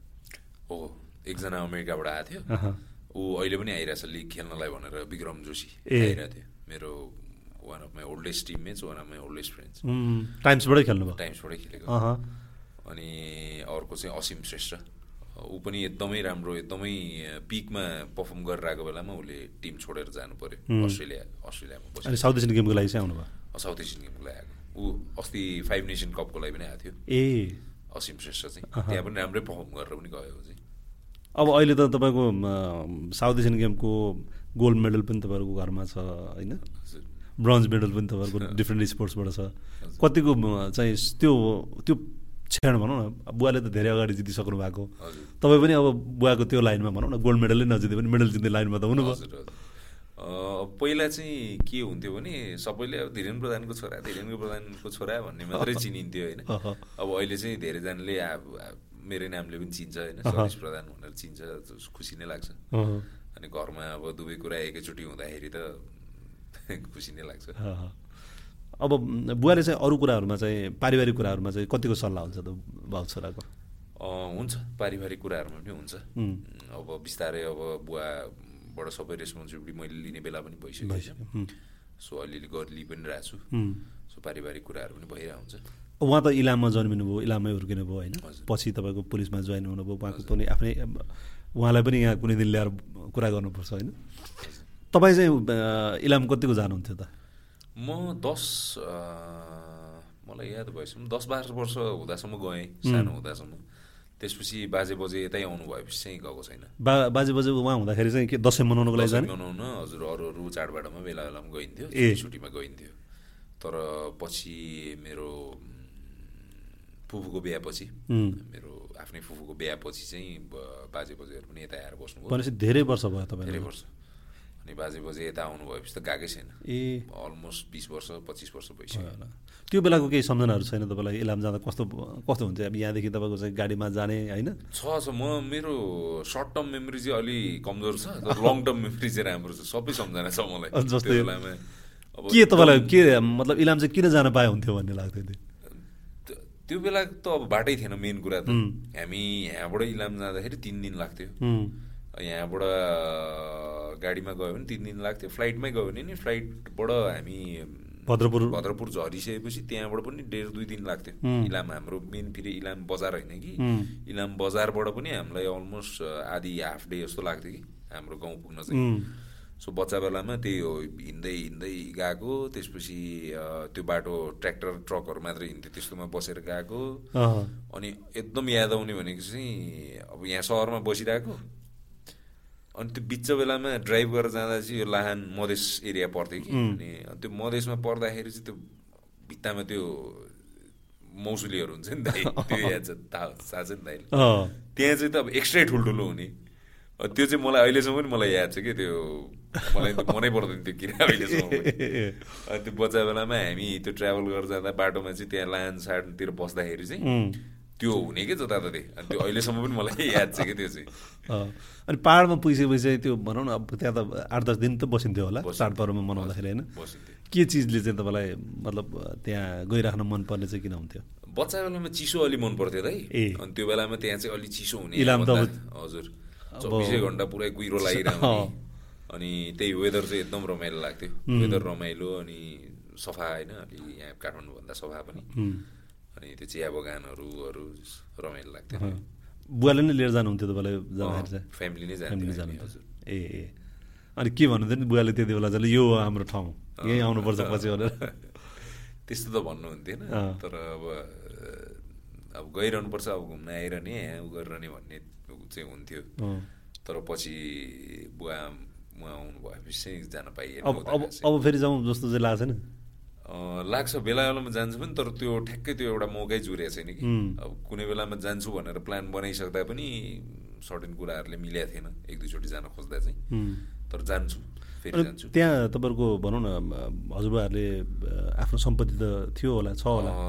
थियो, अब अहिले पनि अलिअलि थोरै त राख्नु भयो होला। अझै पनि? हजुर, बुवाहरूलाई नै थाहा छ त्यो, म चाहिँ फेरि त्यो उतिर खासै मेरो इन्ट्रेस्टै छैन, कहाँ के छ हाम्रो, मलाई खासै नलेजै हुँदैन। त्यो अब यस्तो हुन्छ उहाँहरूलाई त अब आफ्नो ठाउँ भन्ने हुन्छ नि त, अब उहाँ त हुर्केको ठाउँमा अझ बढी माया हुने एट्याचमेन्ट हुने पनि त होइन। अब हाम्रो अझै पनि बाजे बजैको साइडबाट बुवाको साइडबाट त म्याक्सिमम् आधी फ्यामिली उतै त हुनुहुन्छ नि होइन? हजुर उतै हुनुहुन्छ। सो उता अब जाने फेरि अब कहिले चुर्छ जाने विचारमा। अब छोरी अलिक ठुलो भएपछि छोरीलाई घुमाउनु जानु पर्यो लानै पर्छ होइन। अब अहिलेको जेनेरेसनलाई भन्यो भने अब बुवाको एउटा नेपाली खेलकुदसँग एउटा नाता, सदिशको एउटा, अब छोरीको त अहिले अनुमान गर्ने बेला पनि भएको छैन होइन। के हुन्छ, केही कुराकानी हुन्छ दुईजनामा चाहिँ के बनाउनु पर्छ भन्ने, म कहिले काहीँ हुन्छ नि श्रीमतीको चाहिँ होइन यस्तो बनाउनु पर्छ भन्ने खालको, त्यस्तो हुन्छ कहिले छलफल? त्यस्तो त हुँदैन। अब मेरो मिसेसले पनि केही न केही चाहिँ खेलाउनै पर्छ, एउटा फाइटिङ स्किल चाहिँ सिकाउनु पर्छ भन्ने छ मेरो मिसेसको चाहिँ होइन। अब छोरी मान्छे हो, एउटा आफ्नो उसको लागि पनि हुन्छ, सेफ्टीको लागि पनि हुन्छ, काम लाग्छ। कुनै एउटा उसु तेक्वान्डो कराते यस्तो केही खेलाउनु पर्छ भन्ने हुन्छ। त मलाई चाहिँ त बास्केटबलै खेलोस् छ। अनि छोरीले चाहिँ के गर्छ भने, म बच्चैदेखि अब उसले देखाएदेखि म टिभीमा पनि बास्केटबल हेर्ने, खेल्ने पनि बास्केटबल, कुरा नि बास्केटबल गर्ने भएर बास्केटबल खेल्नुपर्छ है भने त नखेल्ने भन्छ छोरी चाहिँ। तर हेरौँ अब जसरी मलाई मेरो बुवा आमाले फ्री आफ्नो चोइस दिनुभयो, तिमीलाई के इन्ट्रेस्ट छ त्यो गर भन्नुभयो, अब म पनि त्यही गर्छु। अब भोलि उसलाई के इन्ट्रेस्ट लाग्छ त्यही गर्नु दिने। फेरि बच्चाहरूलाई भनौँ न, हामीले पनि त्यो एज पार गरिसक्यो भएर तपाईँ केमा तपाईँ राम्रो हुनुहुन्छ या तपाईँलाई के गर्न चाहिँ ठिक हुन्छ भन्ने कुरा पनि त आइडिया हुन्न नि त। आइडिया हुँदैन। हजुर हजुर।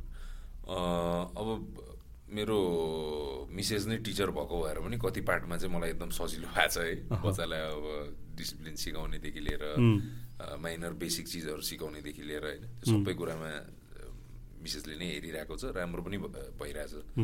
र अब भोलि अब हामीले उसलाई त्यही हो सबै कुरा सिकाउन ट्राई गर्छौँ, र कुनमा चाहिँ उसलाई इन्ट्रेस्ट हुन्छ, कुनमा उसको ग्रोथ राम्रो देखिन्छ, त्यसमा अब बढी पुस गर्ने।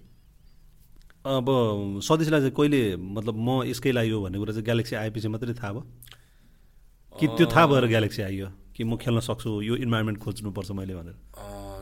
त्यो सुरुमा चाहिँ अलिअलि हो होइन, तर पछि चाहिँ जब म नेसनल टिममा परेँ होइन, नेसनल टिममा परिसकेपछि चाहिँ अब मलाई यही ठिक छ, बास्केटबलै मेरो करियरै म यही बनाउँछु, खेल्छु नै, अरू केही पनि सोच्दिनँ भनेर त्यहीँबाट नेसनल टिममा जोइन गरिसकेपछि अरू केही सोचिनँ। भनेको त 24 वर्षको एज त लाग्यो नि तपाईँलाई पनि होइन? लागिसकेको थियो त्यो टाइमभन्दा अगाडि चाहिँ पनि बास्केटबलमा एकदमै मनपर्ने, एकदमै खेल्ने इन्ट्रेस्ट त्यो एउटा थियो, तर करियर नै हुन्छ भने त। हजुर। अनि 25 वर्षपछि चाहिँ म यसलाई नै करियर बनाउँछु, अब म यसमै नै अहिले जति खेलेर पुगेन म यसमा के गर्न सक्छु, एभ्री डे म आफूलाई पुस गर्छु भन्ने चाहिँ मैले नेसनल टिममा जोइन गरेपछि चाहिँ मैले त्यो गर्न थालेँ। भनेपछि एउटा सडन एज त एउटा टाइम त आउने रहेछ नि कि तपाईँले यो मेरो लागि राइट भन्ने चिज चाहिँ होइन। हामी त्यही भन्छ कि कति चाहिँ अल्मलिन्छ अरे क्या, तपाईँको आफ्नो गोल नै थाहा हुँदैन कतिलाई, आफूलाई चोइस नै थाहा हुँदैन।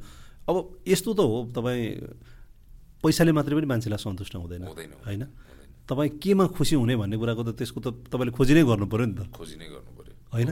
तपाईँ खोजी गरिसकेपछि म आफैले पनि म अर्कै पेसामा थिएँ पहिला क्या, जब म खेल पत्रकारितामा आइसकेँ, मेरो पनि 21 वर्षको करियर त यसैमा भइसक्यो होइन, त्यसपछि मात्रै मैले इन्जोय गर्न थालेँ क्या। अनि थाहै नहुने रहेछ कि म केमा, अब परिवारको हिसाबले त ल एउटा एज भएपछि अब कमाउनुपर्छ होइन, आफ्नो केही गर्नुपर्छ भन्ने त हुन्छ, तर के गर्ने भन्ने आइडिया चाहिँ नहुने रहेछ क्या। मलाई चाहिँ लक्किली मैले त्यही चाँडै थाहा पाएँ, म चाहिँ बास्केटबलै खेल्छु होइन, मलाई यसमै इन्ट्रेस्ट छ, मेरो प्यासनै यो खेलिरह्यो भने मलाई रमाइलो हुन्छ भन्ने, मेरो जिन्दगी राम्रोसँग कट्छ भन्ने त्यो सोचाइले खेली पनि राखेँ, र अटोमेटिकल्ली त्यो मैले कोर्टमा मिहिनेत गरि नै राखेँ, खेल्न पाइरहेँ। बियोन्ड आउटसाइड द कोर्टको कुराहरू आफै म्यानेज हुँदै आयो कि, काम पनि मैले बास्केटबलबाटै पाएँ, आफ्नो आइडेन्टिटी पनि बास्केटबलबाटै, कहिले त्यसबाट अलग हुनु परेन। हजुर। इभन दाइले भन्नुभयो जस्तो फ्यामिली पनि मैले बास्केटबलबाटै पाएँ होइन, सो मलाई सबै कुरा बास्केटबलले नि दियो जस्तो लाग्छ कि, त्यो फेरि सोचेर जानेर भन्दा पनि अन्जानी नै भयो कि सबै कुरा मिल्दै आयो। हजुर। मैले बास्केटबललाई मेरो सबै कुरा दिएँ र बास्केटबलले पनि मलाई सबै कुरा दियो। नयाँ पुस्तामा त्यस्तो खालको प्लेयरहरू देख्नुहुन्छ तपाईँ कि जो आफ्नो उसले चाहिँ थाहा पाइसक्यो कि अब मेरो करियर यही हो भन्ने कुरा, बास्केटबल नै हो मैले गर्ने भन्ने छ कि केही समय यसलाई हेरौँ अनि त्यसपछि के हुन्छ अल्टरनेट हेरौँ भन्ने छ कि के देख्नुहुन्छ तपाईँ? छ दाइ, कति खेलाडीहरू छ त्यसो। हजुर। हाम्रो नेसनल टिममा पनि छ कति खेलाडीहरू, इभन अहिले भर्खर रिसेन्ट कुरा गर्नुपर्दा हाम्रो मोस्ट भ्यालुएबल प्लेयर यो नेसनल लिगको मेरो टिममेट विजय पूर्जा, जो चाहिँ नेसनल टिमको पनि point guard starting point guard हो त्यो भाइलाई हेर्छु उसलाई हेऱ्यो भने पनि त्यस्तै लाग्छ एकदम बास्केटबलै खेलाएको छ अनि फेरि जेन्युन पनि छ मान्छे एकदमै नेसनल टिमको धेरैजना खेलाडीहरू यसो हेऱ्यो मेहनती पनि छ जेन्युन पनि छ राम्रो छ फ्युचर राम्रै छ बास्केटबलको अहिले पनि अब तपाईँले चाहिँ भनौँ न नयाँ प्लेयरहरूलाई यसमा फ्युचर छ भन्न त भन्यो भने फेरि के हिसाबले फ्युचर भन्ने उसको प्यासन पुरा गर्नको लागि त होला तर इकोनोमिकल्ली त यो सुरक्षित ठाउँ होइन भन्न त तपाईँले फेरि परिहाल्यो हजुर होइन इकोनोमिकल्ली सुरक्षित छैन त भन्दिनँ दाइ तर पनि अब तपाईँको मान्छेको डिजायर भन्ने त अब त्यो लिमिटेसनै छैन नि त त्यसको त होइन मलाई 85,000 कमाए पनि नपुग्ला 1,00,000 रुपियाँ कमाए पनि नपुग्ला भोलि करोडै रुपियाँ कमाए पनि पुग्दैन कतिलाई होइन सो हजुर सो कतिमा खुसी हुने भन्ने पनि होला कतिमा खुसी हुने भन्ने पनि हो कतिपय खेलाडी अब नेपालमै छ मोर देन 50% खेलाडीहरू भनौँ होइन थोरै पैसा कमाएर पनि खुसी नै छ होइन सो जतिजना जसलाई पनि बास्केटबलमा करियर बनाउँछ म उहाँहरूलाई त्यही भन्न चाहन्छु कि इन्ट्रेस्ट एकदम ट्रु इन्ट्रेस्टका साथ खेल्नुहोस् होइन एकदम माया गरेर खेल्नुहोस् भोलि कति कुरा त मैले जसरी मलाई भयो म त्यही बिलिभ गर्छु कि अरूलाई पनि फुल इन्ट्रेस्टसँग तपाईँले केही गर्नुहुन्छ भने डेफिनेटली राम्रै हुन्छ होइन र अब डिजायरकै कुरा गर्ने हो भने त त्यसको लिमिटेसनै छैन मान्छे खुसी त फेरि सुखी हुने कि खुसी हुने भन्छ अरे क्या अनि खुसी चाहिँ हुन्छौँ डेफिनेटली आफूलाई मन पराएको आफ्नो प्यासन भएको चिज फलो गरिरह्यो भने मेहनतका साथै फेरि मेहनत नगरिकन त केही कुरा हुँदैन त्यो भयो भने चाहिँ खुसी नै भइन्छ जस्तो लाग्छ तपाईँको प्रायोरिटी के हो भन्ने कुरामा पनि भर पर्ने हो नि त होइन बाहिर हुनेको नि के भन्छ अब सबैको आफ्नो मिक्स एउटा एक्सपिरियन्स त हुन्छ नि होइन बाहिर गयो भने सुखी चाहिँ हुन्छ खुसी चाहिँ नहुन पनि सक्छ भन्छ होइन यहाँ बस्यो भने तपाईँ सुखी चाहिँ नहुन सक्नुहुन्छ तर खुसी चाहिँ बढी हुनसक्छ है हजुर हजुर अब यसो सोच्दाखेरि दुइटै कुरा इक्वली इम्पोर्टेन्ट छ होइन दुइटै कुरा इक्वली इम्पोर्टेन्ट छ र अब कोही बास्केटबल खेल्नुहुन्छ र तपाईँ नेपालभरिमा सबभन्दा राम्रो बास्केटबल खेलाडी हुन सक्नुभयो भने चाहिँ राम्रै छ जस्तो लाग्छ है मलाई तर त्यसको लागि मेहनत चाहिँ गर्नु पर्यो तपाईँले आफूले खेल्दाखेरि भनौँ न मलाई यो प्लेयर चाहिँ यस्तो प्लेयर हुन मन छ भनेर तपाईँ आफ्नो सिनियरहरू कसैलाई आइडियल पनि बनाउनु भएको थियो नेपालमा त त्यस्तो थिएन होइन नेपालमा त किनभने म एकदम सानै उमेरदेखि कम्पिटै गरिराखेँ सिनियरहरूसँग म 17-18 वर्षदेखि म यो क्लब लेभल गेमहरू खेल्न थालिहालेँ त्यसपछि सबैलाई कम्पिटिसनको हिसाबले मात्र लियो 18-19 वर्षदेखि कोही पनि अब म यस्तो खेल्छु भन्ने त्यस्तो थिएन अब इन्टरनेसनल हेर्ने हो भने चाहिँ माइकल जोर्डन चाहिँ मेरो बच्चैदेखि हामीले पहिला त्यो बेलामा त अहिले जस्तो इजी एक्सेस थिएन केही कुरामा पनि र त्यो डिभिडी आउँथ्यो कि 6-7वटा डिभिडी एकैचोटि कलेक्सन जस्तो आउँथ्यो अनि त्यो किनेर लगेर त्यही सिडी डिभिडी रिपिट गरेर हेरेको गर्ने कि अनि त्यो स्किलहरू आफूले सिक्नलाई कि मनपर्ने स्किलहरू सिक्नलाई पनि र मनपर्ने पनि भएर कि उसको करियरकोमा के गर्ने त्यो हिस्ट्री सबै कुरा अहिले पनि अब म सबै फटेर सबै कुरा थाहा छ माइकल जोर्डनले कहाँ के गर्यो के खायो कहाँ सुत्यो सब थाहा हुन्छ कि अनि सो त्यही हो मेन आइडियल चाहिँ मेरो माइकल जोर्डन हो खेल्दाखेरि चाहिँ हुन्छ नि हाम्रो नेसनल लेभलमै भनौँ न टफ लाग्ने हुन्थ्यो अपोनेन्ट चाहिँ अपोनेन्ट त हाम्रो अहिले तुरुन्तैको अपोनेन्ट त आर्मी नै हो इन्डिभिजुअली पनि तपाईँलाई इन्डिभिजुअली त अब त्यसरी लिएन दाइ किनभने टिम गेम भयो अब हामी यो एउटा प्लेयरसँग चाहिँ खतरा छ है भन्ने त्यस्तो कहिले भएन कि यो टिम चाहिँ राम्रो छ है भन्ने मात्रै सोचाइ भयो जहिले पनि मतलब पर्सनली कसैको खेलदेखि मन पराउने यो यसले चाहिँ राम्रो खेल्छ भन्ने एउटा चाहिँ हुनसक्थ्यो होला नि त्यस्तो धेरैजना हुनुहुन्छ जस्तो विभिन्न महर्जन दाई हुनुभयो होइन अनि उहाँहरूको एराको विभिन्न महर्जन दाई मास्के दाई उहाँहरू दुईजना हुनुभयो उहाँहरू दुईजना त अब लेजेन्डै भइहाल्नु हो बास्केटबलको अहिले कोचिङमा हुनुहुन्छ सायद दुईजना कोचिङमा हुनुहुन्छ अनि त्यसपछिको खेलाडीहरूमा अब हाम्रो टाइमको खेलाडीहरूमा आर्मीको विनोद महर्जन हो होइन र अब अहिले नयाँ एरा खेलाडीहरू पनि धेरैजना छ आर्मीको यो अस्ति भर्खर एकदम राम्रो खेल्ने निश्चल महर्जन निकेश मगर मेरो टिमको मविन्द्र भण्डारी विजय बुर्जा मनिष केसी र अहिले नयाँ एरा एकजना श्रेयस शाह भन्ने छ राम्रो प्लेयरहरू धेरै छ दाइ पहिला पनि राम्रो लागेको प्लेयरहरू थियो र अहिले पनि नयाँ जेनेरेसनको पनि धेरैजना छ अब यो ट्यालेन्टलाई हामीले चाहिँ भनौँ न अझ अरू नयाँ ट्यालेन्टहरू पनि होला एज ग्रुपबाट आउनेहरू यो ट्यालेन्टलाई हामीले प्रिजर्भ गर्न त जरुरी छ अझै एक्सप्लोर गर्न पनि जरुरी छ होला त्यसको त फेरि रोल त सँगमै आइपुग्छ ठोकिन त होइन त्यो लिडरसिपले आफूलाई चाहिँ अलिकति भनौँ न एउटा इभेन्ट गर्यो अनि त्यसपछि सक्यो भनिदियो भने त फेरि त्यो ट्यालेन्टहरू त फेरि कहाँ जाने त्यो कन्सिस्टेन्टै भइएन त्यो त मेरो विचारमा त यो +2 सकिसकेपछिको जुन एज ग्रुपहरूको पनि नेसनल टिमको सेलेक्सनहरू गरेर टिम जाने होस् नजाने होस् ट्रेनिङ चाहिँ कन्टिन्यू गर्नुपर्छ जस्तो लाग्छ कि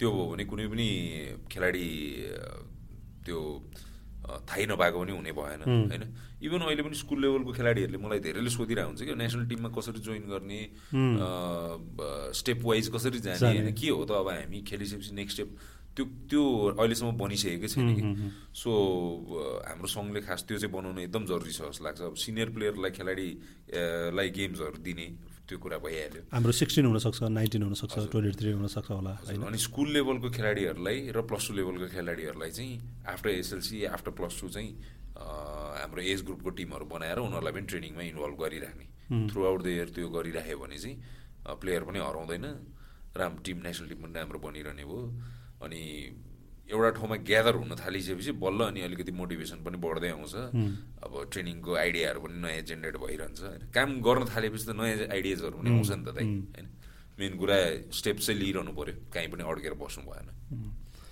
अब यो बास्केटबल त अब सुरुदेखि अहिलेसम्म हामी बास्केटबलकै चर्चा गरिरहेको छौँ बास्केटबल बाहेकको लाइफ पनि त होला नि त सधैँले इन्जोय गरेको कि छैन त्यो पनि सबै बास्केटबलले नै दियो भनौँ नि त घुम्न अब मैले अघि भनिहालेँ घुम्न मन लाग्छ होइन घुम्न बास्केटबलले दियो सबै होइन देश विदेश टन्नै घुम्न पाएँ र यहीँ अब अहिले पनि म सिक्किम अहिलेसम्म गएको छैन हामी अब 1 विक पछि सिक्किम जाँदैछु खेल्नको लागि हजुर यही टाइम्स क्लबै त्यहाँ एउटा ओपन लेभल गेम भइरहेको रहेछ सो इन्डियाको पनि 3-4वटा क्यालकाटाको टिम सिक्किमको टिम नर्थ इस्ट साइडको टिमहरू रहेछ अनि कम्पिटिसन राम्रै हुन्छ कि रमाइलो पनि हुन्छ भन्ने त्यो दुइटै कुरा टार्गेट गरेर जान लागिरहेको छौँ अब सधैँको त के भने नेपालबाट इन्टरनेसनल भनौँ न बाहिर गएर प्रोफेसनल्ली क्लबमा आबद्ध भएर खेल्ने त अर्को सायद मलाई सधैँभन्दा अगाडि त मलाई थाहा छैन छ भने सधैँ हामी 2009मा बङ्गलादेशको लिग खेल्न जाँदाखेरि विनोद महर्जन र विक्रम जोशी उनीहरू दुईजना पनि खेलिसक्यो सँगै तपाईँहरू एउटै टिममा खेलेको फर्स्ट सिजन चाहिँ त्यसपछि सेकेन्ड सिजन पनि होइन सेकेन्ड सिजनबाट डिफ्रेन्ट टिमहरूबाट खेले इन्डिया गएर पनि तपाईँ खेल्नुभयो होइन हजुर यो हामी कहाँ के भने फुटबलको अलिअलि इतिहास छ हजुर केही भलिबलमा पनि गएको हामी देख्छौँ होइन बास्केटबलमा तपाईँहरू जानुभयो भनेपछि त बाहिर चाहिँ हामीलाई कसरी हेर्छन् जस्तो बङ्गलादेशमा हामीलाई कसरी हेर्छन् नेपाली प्लेयरलाई इन्डियामा कसरी हेर्छन् तपाईँको एक्सपिरियन्स भनौँ न प्रोफेसनल एउटा प्लेयरको एक्सपिरियन्स त छ नि बङ्गलादेशमा हाम्रो खास 2009-10को साउथ एसियन गेममा हाम्रो राम्रो पर्फर्मेन्स भएको भएर हामी 3जनालाई बोलाएको खास सो उनीहरूले चाहिँ इन्टरनेसनल प्लेयर भनेर राम्रैसँग उ गरेको थियो राम्रै सबै कुरा राम्रै दिएको पनि थियो होइन र त्यसपछि 2-3 इयर्स पछि चाहिँ उनीहरूले एकदमै कम्पिटिसनको हिसाबले लिन थाले कि अब यिनीहरूलाई बोलाइराख्यो भने त भोलि यिनीहरूको ठाउँमा लिग हुँदैन हामी खेल्न त जान पाउँदैनौँ यिनीहरूलाई मात्रै अपर्च्युनिटी भइरहेछ यिनीहरू मात्रै ग्रो हुन्छ भन्ने त्यो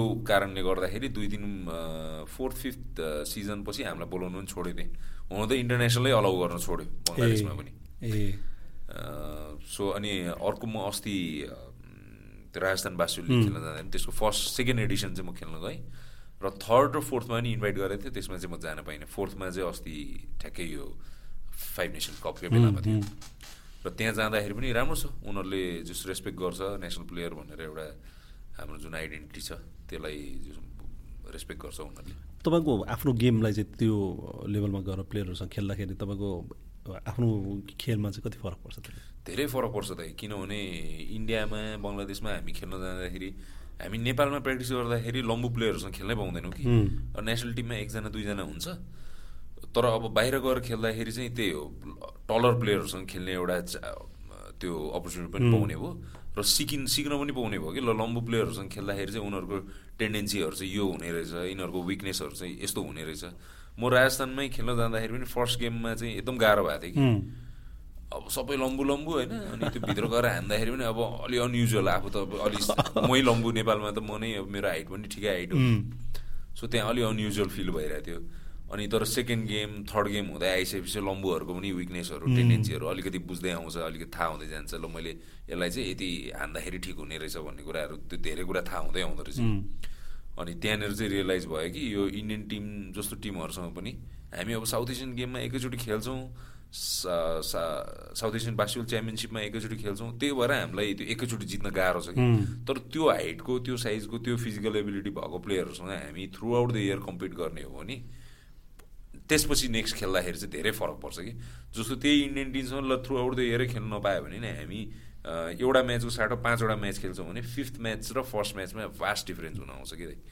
त्यही एक्सपोजर भनेको कुरा त्यही नै यही नै रहेछ कि। एक्सपोजर भनेको हामी जबसम्म एउटा एथलिटले मेहनत त गर्छ, तर त्यो मेहनतसँग पनि उसको त्यो बार रेज गर्नलाई चाहिँ कम्पिटिसन पनि रेज हुनुपर्छ। कम्पिटिसन रेज भएन भने म नेपालमा सबभन्दा राम्रो खेलाडी भयो भने मेरो त्यतिसम्म लेभल माथि जान्छ। मलाई बार रेज गर्नु छ भने त मभन्दा राम्रो खेलाडीहरूसँग कम्पिट गर्नु पाउनु पर्यो नि त। यो अहिले लिगमा पनि तपाईँको नेसनल लिगमा पनि त विदेशी खेलाडीहरूलाई पनि तपाईँको अलाउ थियो नि होइन, 2जनासम्म। हजुर, अहिले कति आउनुभयो विदेशी खेलाडीहरू पनि थियो अलमोस्ट तपाईँको 6-7वटा टिममा थियो। 8वटा टिममा 1-2जना मलाई जहाँसम्म लाग्छ गोल्डन गेटमा थिएन विदेशी खेलाडी र एउटा बिएमकेमा थिएन, अरू सबैमा थियो। 6वटा टिममै थियो भनेपछि त्यसले पनि त हाम्रो नयाँ प्लेयरहरूलाई जो पहिलोचोटि खेलिराख्नु भएको छ या भर्खरै खेल्दै हुनुहुन्छ या केही वर्षको करियर भएको छ उहाँहरूलाई पनि त एउटा एक्सपिरियन्स त भयो नि। यसले भयो त्यहाँ गेममा मात्र, गेममा टिम एज अ टिममेट मात्र होइन कि प्र्याक्टिस गर्दाखेरि पनि त अपोनेन्ट भएर पनि खेल्छ प्र्याक्टिसमा पनि। त्यो धेरै कुरा सिक्न पाउने भयो। अब राम्रो लेभलको प्लेयर जस्तो हामीसँग खेलेको चाहिँ एकदम हाई लेभलमा खेलिसकेको प्लेयर अमजोत सिंह गिल भनेर, ऊ चाहिँ इन्डियाको एउटा टाइममा one of the best prospect थियो कि। र ऊ चाहिँ एनबिएको जी लिग पनि खेल्यो र ऊ आएर यहाँ हामीसँग खेल्दाखेरि अब गेममा त डेफिनेटली उसले हामीलाई राम्रो सपोर्ट गरि नै हाल्यो, तर बियोन्ड द्याट पनि हामी प्र्याक्टिस गर्दाखेरि पनि हामीले धेरै कुरा सिक्न पायौँ उसँग। र एज अ अपोनेन्ट पनि हामीले जिते पनि हामीसँग कम्पिट गर्ने टिमहरूलाई पनि राम्रै भयो जस्तो लाग्छ कि त्यो एक्सपिरियन्स चाहिँ। अब लम्बु प्लेयरसँग खेल्न पाउँदा न त्यो सिचुएसन त आउँदैन न त नेपालमा होइन। यो सबै अल्टिमेट भनेर त फेरि रिफ्लेक्ट हुने त नेसनल टिमलाई हो डेफिनेटली। अब भोलि हामी अब यत्रो प्लेयरहरूसँग लिगमा खेल्ने बानी भइरह्यो भने भोलि इन्टरनेसनल खेल्दा पनि सजिलो हुने भयो। त्यो भनेपछि वर्षमा भनौँ न अब यो खालको इभेन्टहरू चाहिँ भइराख्नु पऱ्यो, सायद त्यो जुनियर लेभलमा होस् चाहे त्यो सिनियर लेभलमा होस्। हजुर भाइ, होइन एउटा लिग त भयो, तर अब यो एउटा लिग काफी छैन दाइ। अब एटलिस्टमा पनि वर्षमा हामीले 2-3टा यसरी खेल्न पाइरह्यो भने, लामो लिगहरू खेल्न पाइरह्यो भने।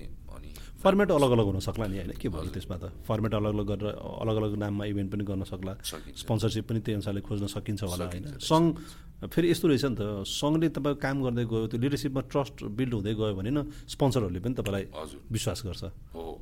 अहिले तपाईँ अघि हामीले पारसको कुरा गऱ्यौँ, यहाँ तपाईँको चाहिँ ट्राई नेसन्स चलिरहेछ, अब तपाईँको स्पोन्सरसिपको त कुनै कमी नै देखिँदैन त नेपालमा फेरि। हजुर, त्यही हो त्यही, लिडरसिपमा विश्वास भयो भने स्पोन्सर्स पनि आउँछ होइन। हजुर, अब यहाँ त ट्रस्ट चाहिँ हुनु पऱ्यो, तपाईँले आफूलाई विश्वास चाहिँ दिलाउन सक्नु पऱ्यो कि हामी काम गरिरहेछौँ, नेसनलाई हामी चाहिँ प्राइड गराउँछौँ कुनै दिन यो खेल मार्फत भन्ने चाहिँ दिलाउनु पऱ्यो। हजुर, दिलाउनु पऱ्यो। त्यो बाहेक अब बास्केटबल बाहेक चाहिँ के कुराले चाहिँ बढी रमाउँछ त सतीश प्रधानले चाहिँ? मेरो त अब त्यही नर्मल चिजहरू नै छ मेरो त, त्यही साथीभाइसँग भेट्ने, घुम्ने, खेल्ने, त्यो धेरै ऊ चाहिँ छैन, अरू दायरा चाहिँ धेरै छैन, फराकिलो छैन बास्केटबल बाहेकको छैन दाइ। मेरो बास्केटबल एकदम बास्केटबलै हो भनौँ मेरो मेन। अब त्यो खुसी पनि बास्केटबलबाटै भइन्छ, दुखी पनि बास्केटबलबाटै भइन्छ, सर्कल पनि त्यस्तै नै छ। अनि स्पोर्ट्स पनि म बास्केटबल बाहेक स्नुकर अलिअलि खेल्छु, त्यो बाहेक अरू धेरै स्पोर्ट्समा इन्ट्रेस्ट पनि छैन, हेर्ने पनि बास्केटबलै हो। घुमघाम भयो, अरू त त्यही हो, एकदम रेगुलर लाइफस्टाइल छ दाइ मेरो। अलिकति बोरिङै छु भनौँ। अब यो भनौँ न 25 वर्षको तपाईँको चाहिँ बास्केटबलको करियर, अब आफ्नो त्यो बचपन पनि भइहाल्यो, यो 37-38 वर्षको एजमा एउटा लाइफमा हुन्छ नि यो चाहिँ रहेछ है जीवन भन्ने कुरा बुझेको त केही होला नि त, यो बास्केटबल बाहेकको जीवन पनि त बुझ्यो होला नि त। हरेक दिन केही न केही सङ्घर्षै हो कि? हजुर, हरेक दिन होइन लाइफमा। अब बास्केटबल त मैले बुझेको छु, तर अरू कुरा पनि यसमै रिलेट हुँदो रहेछ कि सबै कुरा। अब बास्केटबल फिल्डमा मैले जे गर्छु अरूले पनि त दाइले अब पत्रकारितामा त्यही नै गर्नुहुन्छ, सबैको आफ्नो आफ्नो स्ट्रगल फेज त भइ नै हाल्छ। तर कुनै पनि कुरामा चाँडो पछि नहटिहाल्ने हो भने चाहिँ र प्रोग्रेसको लागि मेहनत गरिरहने हो भने चाहिँ त्यही नै हो जस्तो लाग्छ लाइफ, स्ट्रगलै हो। अब एभ्री डे आजभन्दा भोलि राम्रो, भोलिभन्दा पर्सि राम्रो हुन ट्राई गरि नै रहनु पऱ्यो। त्यो भयो भने राम्रै हुँदो रहेछ। यस्तो चाहिँ एउटा फिल आउँछ कि आउँदैन सदीशलाई कि जुनियर लेभलमा खेल्दाखेरि हामी नै हो खतरा जस्तो लाग्ने, अलिक सिनियर हुँदै गएपछि भाइहरूभन्दा हामी नै हो भने आफू जुन एजबाट पार गरिदिएको, आफू जुन स्टेजमा हुँदैको हामी नै हो जे हो भन्ने जस्तो लाग्छ कि लाग्दैन? त्यस्तो जुनियर हुँदा त लागेन नि त, किनभने जुनियर हुँदाखेरि एउटा सिनियरहरूको विपिन दाइहरूको टिमसँग कहिले जित्नै नसक्ने, एकदमै गाह्रो होइन, एकदमै गाह्रो। सिनियर हुँदा जुनियर हुँदा त्यस्तो लागेन। अनि पछि जुनियरबाट बिस्तारै सिनियर हुँदै गएपछि अहिले चाहिँ अब अलिअलि अहिले हेर्दाखेरि चाहिँ अब आफू फिट छु भने चाहिँ त जुनियरहरूभन्दा त एक्सपिरियन्स पनि छ, धेरै फिट पनि छु भनेर त्यो कन्फिडेन्स आउँछ। एक्सपिरियन्स म्याटर त गर्छ नि, डेफिनेटली म्याटर गर्छ, धेरै कुरामा म्याटर गर्छ। तपाईँको त्यो एउटा कल्चर हो, रेस्पेक्ट कल्चर चाहिँ बास्केटबलमा कतिको छ? सिनियर जुनियरहरूमा त्यो रेस्पेक्ट गर्ने, आफूभन्दा सिनियरहरूलाई या जुनियरलाई पनि तपाईँको चाहिँ एडभाइस गर्ने कुरा होस् या आफूले सपोर्ट गर्ने कुरा होस्, त्यो चाहिँ कतिको तपाईँहरूकोमा छ? दाइ त्यो बास्केटबलमा छ होइन, तर अब कहीँ कहिले चाहिँ ब्रेक हुन्छ भने जब लङ ड्युरेसनसम्म इन्टरनेसनल गेम हुँदैन, जब हामी क्याम्पमा हुँदैनौँ, जब खालि यो क्लब गेमहरू पनि भइरहेको हुँदैन खासै होइन, त्यो भेटघाटै नभइरहेको बेलामा र सब आफ्नो आफ्नो क्लबमा अलिअलि फाटाफुटोमा त खेलिरहेको बेलामा चाहिँ अलि पर भइ नै रहेछ। तर नेसनल टिमको training throughout the year हुने हो भने चाहिँ सबै प्लेयर त्यहाँ अब भेट भइरहने हो नि त होइन, त्यो एउटा ब्रदरहुड पनि बिल्ड भइरहने भयो होइन, भोलि इन्टरनेसनल खेल्न पनि सजिलो हुने हो। सो यो कुरामा हामीले पुस त गरिरहेछौँ सङ्घमा पनि होइन, throughout the year camp चाहिँ चलाइदिनु होइन। बरु हामीले केही डिमान्डै छैन, हाम्रो पानी पनि चाहिँदैन, हामी आफै पानी पनि आफै ल्याउँछौँ, खेल्ने एउटा माहौल मात्र सेट गरिदिनुहोस्, एउटा कोर्ट प्रपर कोर्ट दिनुहोस् होइन, त्यो हो भने हामी throughout the year training चाहिँ गरिराख्नुपर्छ भन्ने त्यही कुरा पुस गर्न चाहिँ ट्राई गरिरहेछौँ दाइ होइन। त्यो भयो भने त्यो छ दाइ। हाम्रो नेपालीहरूको चाहिँ एकदम लिमिटेड रिसोर्सेसमा पनि त्यो आफ्नो मेहनत गर्ने चाहिँ छ है, सबै खेल्नु त्यो नगरिकन हुँदैन। अब त्यो आफै आउँदो रहेछ दाइ, त्यसको लागि हामीलाई कसैले पनि अहिलेसम्म तिमीहरूले गरिदेऊ भनेर गरे पनि। फेरि जेनेरेसन वाइज जेनेरेसन त्यो प्लेयरहरूले आफ्नो टाइममा त्यो गरेको मेहनतले नि त फेरि एउटा हिस्ट्री पनि बन्ने, यहाँसम्म आउन त जस्तो तपाईँहरूले साउथ एसियन गेममा मेडल जित्नुभयो, तपाईँहरू जित्ने पात्र तपाईँहरू हुनुभयो, तर त्यसको लिगेसी त तपाईँ हेर्नु भने लामो छ नि त होइन र? छ सबै स्पोर्ट्समा त्यो लागु हुने रहेछ नि त। हुन्छ दाइ, हाम्रो एल्डर्सहरू थियो, हाम्रो सिनियर्सहरू थियो त हामी छौँ, उहाँहरू नभए त हामी पनि हुन्थेनौँ। के देखेर तपाईँहरूले खेल्नुहुन्थ्यो होइन? उहाँहरू भएरै उहाँहरूसँग कम्पिट गर्दा हार्दै त हामी पनि यति भयौँ होला होइन, नत्र त हुने थिएन। र हामी यति छैनौँ भने भोलि जुनियरले पनि त कसलाई हेर्छ होइन। अब मेरो टिमको केटाहरू मेहनत गर्छ, मेबी दाइ त खेलिरहेछ अहिलेसम्म, दाइले गरिरहेछ हामी पनि गरौँ भन्ने हेरेरै गर्छ होला। अरू टिममा पनि सिनियर्सहरूलाई नै फलो गर्छ होला। सो लेगेसी त भइ नै हाल्छ दाइ होइन, पुरानो हामीले ब्याकग्राउन्ड के छ त्यही हेरेरै त बिल्ड हुँदै जाने। अब अलिकति हाम्रो स्पोर्ट्समा हामीसँग ट्यालेन्टको त कुनै कमी छैन भन्छौँ, जुनसुकै स्पोर्ट्समा पनि हामी हेऱ्यौँ भने हामीसँग एकदमै व्यापक ट्यालेन्ट छ भन्छौँ, तर अलिकति हामीले त्यो इकोनोमिकली त्यसलाई अलिकति सस्टेनेबल बनाउन चाहिँ नसकेको जस्तो तपाईँ फिल गर्नु चाहिँ गर्नु सबै स्पोर्ट्सलाई हेर्ने हो भने? छ दाइ, त्यो पनि छ। अब गभर्मेन्टबाट पैसा आउँछ त कति 0.5% कति छ हेर्नु दाइ हाम्रो, अनि अब त्यतिले के नै हुन्छ र होइन। अब त्यो फेरि त्यहीँ पनि अब अहिले मेरो विचार चाहिँ त्यहीँ अड्केर पनि भएन, यत्रो सङ्घ संस्था छ त होइन, त्यहाँबाट आफै फन्डिङहरू जेनेरेट गर्नु पऱ्यो होइन, सेल्फ सस्टेनेबल हुनु पऱ्यो, त्यो भएपछि मात्र राम्रो हुन्छ जस्तो लाग्छ। फेरि कति खेलहरू त अहिले तपाईँ अब क्रिकेट फुटबलको लागि त दर्शकले पनि त पैसा तिर्छन्, भलिबलको लागि पनि पैसा तिर्ने भइसक्यो भने तपाईँले गेम दिन सक्नुभयो भने, तपाईँसँग रेगुलर भयो एउटा गेम भने त फेरि जनता पनि त पैसा तिर्न त तयार हुन्छ नि त? तयार छ छैन। इभन अस्ति हाम्रै गेम पनि फाइनलमा बस्ने ठाउँै थिएन, फाइनल त नभनौँ, आर्मी र हाम्रो गेम लास्ट गेम डिसाइडर गेममा बस्ने ठाउँै थिएन। जबकि तपाईँको सामान्यतया हेर्ने भने त्यो टिकट झन् फुटबलले राख्ने जतिकै टिकट प्राइस थियो, त्यति नै प्राइस थियो। अझ आधी उधी मान्छे बाहिरबाट फर्क्यो, बस्ने सिटै थिएन, पुरै हाउसफुल भएर बन्दै गरिसकेको थियो। भनेपछि राम्रो खेललाई त जनताले पनि मन पराउँछ, दर्शकहरूले समर्थकहरूले पनि त मन पराउँछ दाइ। 2-3वटा गेमहरू चाहिँ त्यस्तै थियो, अस्ति लिगमा बस्ने ठाउँै थिएन, फुल हाउस थियो। अनि सदीशले अब यो त आफ्नो स्पोर्ट्सको भयो, यो बाहेक अब जस्तो देशको राजनीतिको विषयमा, अरू चाहिँ खेलकुदको अरू पोलिटिक्सको विषयलाई लिएर मतलब चासो गर्छ कि गर्दैन? केही चासै छैन दाइ मलाई, केहीमै चासो लाग्दैन, केही चासै छैन। राजनीतिको पार्टमा सोध्नु भने जिरो नलेज छ मलाई, म खासै केही थाहै छैन।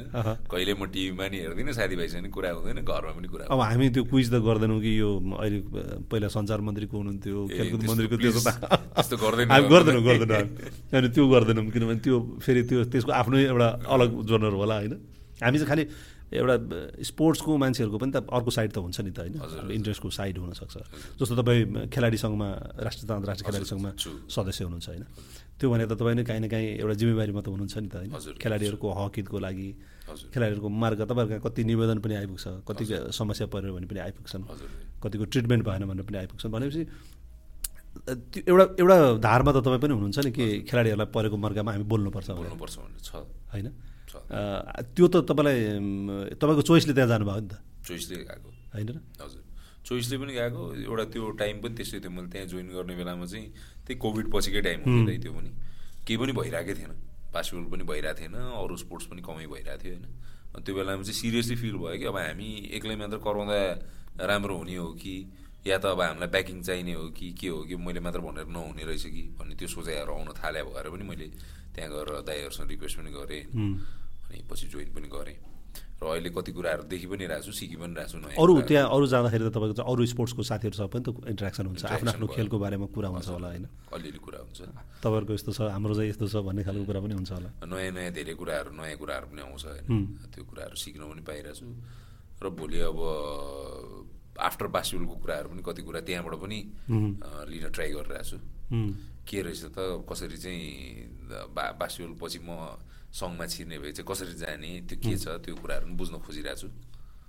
भनेपछि आफूलाई बिस्तारै तयार चाहिँ पार्दै हुनुहुन्छ? हजुर हजुर, ट्राई गर्दैछु। कतिको सहज लाग्छ तपाईँलाई अरू खेलाडीहरूसँग चाहिँ, अरू स्पोर्ट्सको प्लेयरहरूसँग अहिले भनौँ न कुराकानी गर्न कतिको सहज लाग्छ? सहज छ दाइ, सबै प्रब्लम एउटै छ सबैको, खेलाडीहरूको होइन। अब मेन रिलिजनै हाम्रो स्पोर्ट्स भयो सबैको होइन, अरू त पछिको कुरा भयो। एउटा यस्तो थियो नि एउटा समय चाहिँ आफ्नो खेलको मात्रै थाहा छ, बाँकी केही पनि थाहा छैन, तर यो खेलाडी सङ्घको कारणले गर्दाखेरि केही न केही त्यो हजुर हजुर हो, त्यो त बिल्ड भएको छ होइन, त्यो बिल्ड भएको छ अहिले। त्यो हामी त्यहाँ कुरा हुँदाखेरि तपाईँको गेममा यो कुरा भइरहेको हुन्छ नि त, सो अलिअलि अर्को गेमको पनि नलेज भइरहेको हुन्छ। इयरली एउटा प्रोग्राम तपाईँहरूको चाहिँ अवार्ड नै हुन्छ, त्यसले पनि तपाईँहरूलाई काम गर्नलाई एउटा अरू स्पोर्ट्ससँगको अरू प्लेयरहरूसँग पनि त्यो युनिटी बनाउनलाई त एउटा हुन्छ होला नि त, त्यसले हुन्छ हुन्छ होइन। फेरि तपाईँ 10 वर्षपछि पनि त्यो अनुहार त तपाईँ रिपिट भइहाल्छ, कुनै न कुनै भूमिकामा स्पोर्ट्समा काहीँ न काहीँ देखिहाल्नुहुन्छ फेरि। हजुर हजुर, त्यो खेलाडीहरू देखि नै पर्यो त्यहाँ, फेरि अरू मान्छेहरू त नदेखियो भन्छु म चाहिँ। तर मैले 4 वर्ष अगाडि कुरा गर्दाखेरि जुन खालको एउटा असन्तुष्टि देखिन्थ्यो सदेशमा, त्यो चाहिँ अहिले देखिनँ मैले। एकदम पोजिटिभ खालको भनौँ न, कुरा गर्दाखेरि पनि आक्रोश पनि देख्दिनँ मैले काहीँ पनि, क्या कसैसँग गुनासो छैन। हजुर होइन, अहिले के भयो भने मैले अहिले पनि भने नि, म त अहिले धेरै पछिको पनि सोच्दिनँ। अहिले रिसेन्ट 2-3 मन्थ्स ब्याक, 2-3 मन्थ्स पछि मात्र सोच्ने मान्छे हो म चाहिँ। सो अहिलेको ड्युरेसन हेर्नु भने राम्रै भइरहेछ, स्पोर्ट्समा पनि राम्रै भइरहेछ, मेरो करियर वाइज पनि ठिकै छ। सो खुसी नै छु अहिले चाहिँ। घरमा त्यस्तो चाहिँ केही मान्छे यो मान्छेलाई भविष्यको केही चिन्दै छैन भन्ने गुनासो त आउँदैन नि? छैन छैन, त्यस्तो केही छैन। यो फेरि हुन त यो सबै आदत पहिलेदेखि थाहा भयो र नर्मल लाग्छ होला, कसैले त्यस्तो भन्दैन, सबैजना खुसी छ। हामी धेरै पछि भए पनि यसरी गफ गर्न पायौँ। मैले सोचेको थिइनँ कि आज हामी प्लान चाहिँ हामीले के भने सदेशलाई त कुनै दिन बोलाउने, तर यति चाँडै बोलाइन्छ भने हामीले पनि गरेका थिएनौँ। अनि सदेशको अब दसैँको बेलामा त सबै मान्छे त हुन्न नि, फेरि सदेश चाहिँ मलाई लाग्छ काठमाडौँमै होला पक्कै पनि भन्ने लाग्यो क्या। अनि मैले कल गरेपछि सजिलै पनि इजिली कस्तो लाग्यो सदेशलाई यो कुराकानी चाहिँ? रमाइलो लाग्यो, रमाइलो भयो। त्यत्रो पहिला 3-4 वर्ष अगाडि पछि बल्ल भेट भइरहेछ, बल्ल बिचमा म गेम हेर्न चाहिँ आएको थिएँ सदेशको, तर कुराकानी गर्न पाएन। बिचमा उसमा भेट भयो दाइ हाम्रो, यो लिनिङकोले जब स्पोन्सर गरे हो त्यो बेलामा भेट, त्यो प्रोग्राम हो, मतलब एमसी नै मैले गरेको थिएँ। हजुर हजुर, अनि मैले चाहिँ उहाँहरूलाई सजेस्ट पनि गरेको, तपाईँको क्याप्टेन चाहिँ हुनुपर्छ है। ए हजुर, किनभने क्याप्टेन भयो भने पो त्यसको चाहिँ भ्यालु पनि हुन्छ नि, जसको लागि गरिरहेछ होइन। तपाईँ स्पोन्सरसिप अब एउटा स्पोन्सरले लिनिङले गरिरहेछ बास्केटबल र उहाँहरूको जोइन्ट छ भनेपछि त्यहाँ दुई पक्ष मात्रै बसेर होइन, साइन गर्ने बेलामा त्यहाँ चाहिँ क्याप्टेनहरूले बोलाउनुहोस् भनेर मैले चाहिँ उहाँहरूलाई सजेस्ट गरेँ। किनभने तपाईँहरूको पनि उहाँहरूको पनि के हो त लगाउने, भोलि चाहिँ त्यो स्पोन्सरसिप आइसकेपछि लगाउने, उहाँहरूले फिल गर्ने, उहाँहरूले के हो त उहाँहरूको कुरा भनेर अनि मैले चाहिँ उहाँहरूलाई सजेस्ट गर्दाखेरि उहाँहरूले त्यो कुरालाई मान्नुभयो। त्यही राजेन दाई अब लिनिङको हाम्रो मेन सिइओ हुनुहुन्छ, उहाँ जस्तो मान्छे देखेर पनि अहिले बास्केटबलमा ल राम्रै भइरहेछ जस्तो पनि लाग्छ कि धेरै सपोर्टिभ हुनुहुन्छ होइन। अहिले तपाईँहरूको यो उसमा पनि लिनिङकै बल युज भएको थियो होइन, लिनिङकै बल युज भएको थियो, प्लेयर अफ द गेमको सबै लिनिङले दिनुभएको थियो, फेरि प्रोडक्टहरू पनि राम्रो छ लिनिङको प्रोडक्टहरू पनि। अरू बेलामा पनि तपाईँहरू लिग गर्दाखेरि अरू इभेन्ट गर्दाखेरि पनि तपाईँहरूलाई सपोर्ट गर्ने त उहाँहरूले गर्नै भइरहेको छ, गर्नुभएको छ। हामीलाई फर्स्ट टाइम 2019मा फर्स्ट टाइम होइन सेकेन्ड क्विक्स बास्केटबल लिगमा पनि लिनिङले सबै गियर दिएको थियो, हामी क्लबलाई मात्रै पनि टाइम्स क्लबलाई मात्रै जर्सी जुत्तादेखि लिएर सबै गियर उहाँले आफूले गर्न सक्ने पाटोमा चाहिँ गरि नै राख्नु भएको देखिन्छ। अरू स्पोर्ट्समा पनि टेबल टेनिसमा हामी देख्छौँ, करातेमा देख्छौँ होइन, अरू स्पोर्ट्समा अब जस्तो फुटबलमा तपाईँ हेर्नुहोस् ब्रान्ड एम्बेसडर नै बनाउनु भएको छ, त्यो त फेरि एकअर्कासँग सम्बन्धित पनि भयो नि होइन। हजुर, उहाँहरूले तपाईँलाई सपोर्ट गर्ने, तपाईँहरूले उहाँहरूलाई सपोर्ट गर्ने। हजुर हजुर, चाहिएकै यही त हो होइन। सो केही नभएको छैन कि नेपालमा पनि छ तरिका छ, जानेर गरियो राम्रोसँग गरियो भने छ, बास्केटबल पनि भोलि राम्रै हुन्छ। हेर्ने फेरि दृष्टिकोण पनि चाहियो, फेरि तपाईँ सबै कुरामा नेगेटिभ मात्रै हेर्नुभन्दा नेगेटिभै मात्रै देखिन्छ नि होइन। हो त्यहाँ त भेट भयो, तर त्यहाँ हाम्रो यसरी कुराकानी हुन पाएको थिएन, एकछिन खालि उयो एकदम हाई हलो भयो होइन। मलाई पनि एकदम त्यो बास्केटबलको कस्तो छ भने हाम्रो धेरैसँग चाहिँ चिन्जान छैन होइन। अब गेम हेरिन्छ तर त्यस्तो एकदम 1-to-1 चिन्जान चाहिँ कमैसँग हुन्छ। अनि सधैँसँग चाहिँ अब लामो समयदेखि सायद काम गरेर पनि होला, अनि त्यो अलिक कम्फर्ट लाग्ने कि कुराकानी गर्नु पनि। Thank you. अनि सधैँलाई लागेको थियो के कुरा होला भन्ने थियो सुरुमा त लागेको थिएन, कुन मतलब यहाँ आउँदाखेरि चाहिँ अब कस्तो त्यस्तो इजी नै लाग्यो केही थिएन। हजुर, मैले एक दुईजनासँग चाहिँ कुरा गरेर अब अलिकति सधैँसँग कुरा गर्नु अगाडि त मैले जति चिन्छु त्यति मात्रै त होइन सधैँ होइन, अलिअलि। तर साथीहरूले पनि कस्तो भने एकदम त्यो खुलेर चाहिँ भन्नुभयो होइन, तर जति भन्नुभयो त्यो एउटा चिज भनौँ न, पहिला अलिक बढी रिसाउनुहुन्थ्यो, अहिले चाहिँ त्यो रिसाउने चाहिँ एकदमै दाइको कम भएको छ भन्ने बाहेक अरू त खालि पोजिटिभ मात्रै आउँछ, अलिकति रमाइलो केही आओस् के भन्ने मेरो चाहना थियो। छैन दाइ, खासै म अलिक बोरिङै मान्छे, एकदमै त्यो सेन्टर्ड छु कि बास्केटबलै। अनि फर्मेट रहेछ नि त सधैँको त, यो पछि यो पछि यो पछि सबै चिज रुटिन छ कि मेरो, एभ्री डे फेरि सेम रुटिन छ, त्यही भएर पनि खासै धेरै कहानी हुने भयो, रमाइलो धेरै केही छैन। तर यस्तो हो फेरि सधैँको त आफ्नै एउटा यो 25 वर्ष फर्केर हेर्ने भने त मान्छेले त तपाईँको त 25 वर्षमा त 25वटा कथा त हुन होला नि त होइन। तपाईँलाई हेरेर नयाँ पुस्ता त आउन त पक्कै छ नि, अब आउँछ भने भोलि मलाई रोल मोडल बनाउँछ भने। अहिले तपाईँसँग खेलिरहेको प्लेयरहरूले आफ्नो रोल मोडल मान्दो रहेछ। अब मलाई त झुटो त बोलेन होला पक्कै पनि, उसले मलाई झुटो बोल्नु पनि किन थियो र होइन, त्यो त तपाईँले गरेको देखेर त होला नि, उसले नजिकबाट तपाईँलाई चिनेर त पक्कै भन्यो होला नि। मलाई त रमाइलो लाग्यो। अब तपाईँलाई कस्तो लागेको नि? अब खेलाडीहरूले अब मैले त खास अब म चाहिँ यिनीहरूको रोल मोडल हुनुपर्छ, म यस्तो गर्छु भनेर त्यो हिसाबले पनि मैले गर्ने होइन कि, इभन एज अ क्याप्टेन पनि त्यो त चाहेर त सायद त्यो सोच्यो भने त सायद त्यो हुँदा पनि हुँदैन होला। हजुर हजुर, मेबी त होइन। अब मैले चाहिँ जहिले पनि म जति पनि कोर्टमा खेल्छु त्यो आफ्नै इन्ट्रेस्ट, पर्सनल इन्ट्रेस्टले गर्दाखेरि नै हो कि। स्पोर्ट्समा पहिला प्लेयर बन्ने त तपाईँको पर्सनल इन्ट्रेस्ट त हुने होइन, तपाईँ कति प्यासनेट हुनुहुन्छ भन्ने कुरा, त्यसले तपाईँले गरेको कामले नेसनललाई सर्भ गर्छ, नेसनललाई फाइदा गर्छ भने अर्को कुरा होला। तर पहिला त तपाईँ आफ्नो त्यो ड्रिम तपाईँले चाहिँ सपनालाई पुरा गर्ने होला नि त। हामी कहाँ कहिले काहीँ अलिकति के भने अलिक भावनात्मक कुरा पनि गरिन्छ कि देशको लागि खेलेँ यसो गरेँ, ठिक छ तपाईँले देशको लागि खेल्नुभयो, तर देश खेल्न पाउनु पनि त तपाईँको लागि पनि त ठुलो कुरा हो नि त, आफ्नोलाई पनि ठुलो कुरा हो होइन र। त्यो देश थियो, त्यहाँ इन्भाइरोमेन्ट थियो, त्यहाँसम्म तपाईँलाई पुग्ने वातावरण थियो र त तपाईँले खेल्न पाउनु होला त।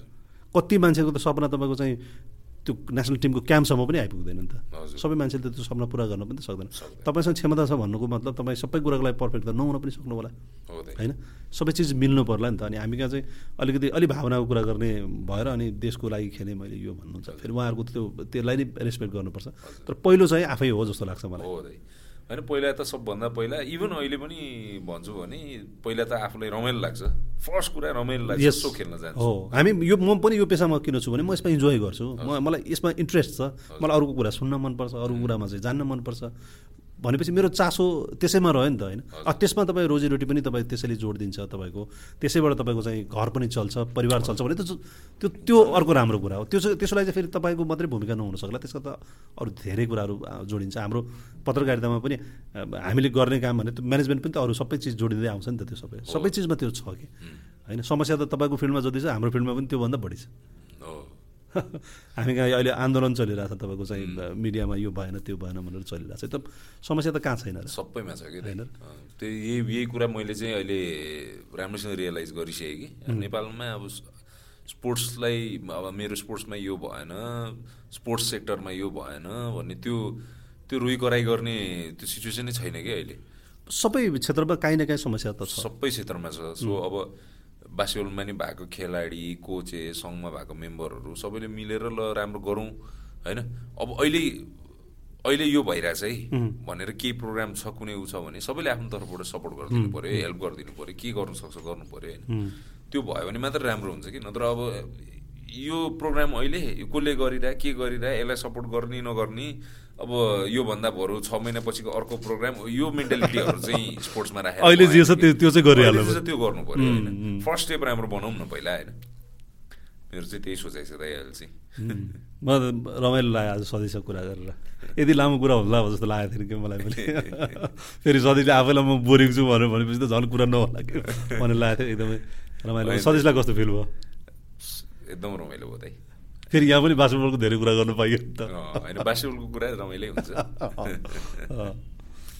अब अरू केही सदस्यलाई केही भनौँ जस्तो लागेको छ भने प्लिज अरू त दाइ त्यही हो दाइ अब अहिले रिसेन्टली राम्रै भइरहेछ बास्केटबल यही कन्टिन्यू होस् होइन अब नेसनल टिमको इन्टरनेसनल इभेन्टहरू पनि छिटै अब यो चाहिँ हुन लाग्छ है भनेर चाँडै मार्क होस् र त्यसको लागि ट्रेनिङ पनि सुरु गर्न पाऊँ र जति अहिलेसम्म भगवान्को कृपाले खेल्न सकिरहेको छु थोरै अलिकति अझै पनि खेल्न सकिरहेको र 1-2 वर्षपछि चाहिँ अब सदस्यले खेल्न छोडेपछि सदस्यको लागि डिजाइन गरेर अर्को खालको टुर्नामेन्ट पनि चाहियो भेटरान्स पनि चाहियो सबको लागि खेल्न त खेल्छु होला भेटरान गेम भयो भने पक्कै खेल्छु होला अब एउटा कुरामा चाहिँ म क्लियर छु कि सदस्यले आफूलाई बास्केटबल भन्दा टाढा चाहिँ राख्दैन चाहे त्यो कोचिङमा जाओस् चाहे त्यो म्यानेजमेन्टमा जाओस् अब पारसले मोटिभेट गर्न सक्यो भने त सायद लिडरसिपमै आउला अब साथी भएको नाताले कुनै न कुनै दिन त भेट भएर कुराकानी होला होइन कुराकानी गर्नुपर्छ किनभने रिक्स तपाईँ मलाई चाहिँ पारसको स्टेप किन मन परेको भने तपाईँको खेलाडीहरू धेरैले आफ्नो बारेमा सोध्छ नि त यो पछि म के गर्ने भन्ने विषयमा सोध्छ नि तर पारसले चाहिँ आफ्नो बारेमा मात्रै सोचेन नि त यो पछिको नयाँ जेनेरेसनले के गर्ने अब यसरी जानुपर्छ नेपालको क्रिकेट भनेर एउटा लिडरसिप लिनु होला अब भोलि फेलियर होला सक्सेस होला त्यो अर्को पाटो हो तर कसै न कसैले तपाईँको स्टेप त लिनै पर्छ नि चेन्ज भएन हामी कहाँ केही पनि भएन भनेर होइन म कोसिस गरेँ तर सकेँ या सकिनँ भन्न पाउनु पऱ्यो नि त उसले कोसिस त गर्नु पऱ्यो नि उसले उसँग पनि त त्यो अरू अप्सन हुँदाहुँदै उसले नेपालमा तपाईँ अहिले पनि हेर्नुहुन्छ भने सबैभन्दा बढी इन्डोर्समेन्ट भएको प्लेयर सायद उही होला होइन आफ्नो मात्रै हेर्छु भने त उसलाई त्यही सुविधा थियो त होइन काहीँ न काहीँ कसै न कसैले रिस्क चाहिँ लिनुपर्छ त जति उहाँलाई क्रिकेटमा लिन सजिलो हुन्छ जति तपाईँलाई चाहिँ भोलि बास्केटबलमा लिन सजिलो हुन्छ अर्को मान्छेलाई चाहिँ त्यति सजिलो हुँदैन तपाईँको त एज एउटा फ्यान भएकै नाताले पनि देशभरि तपाईँको एउटा नेटवर्क त छ नि त बास्केटबलभित्रै एउटा तपाईँको नेटवर्क छ यदि तपाईँसँग भिजन छ र तपाईँ सही इन्टेन्सनको साथ लाग्नुहुन्छ भने तपाईँलाई सपोर्ट त किन नगर्ने गर्छ होइन र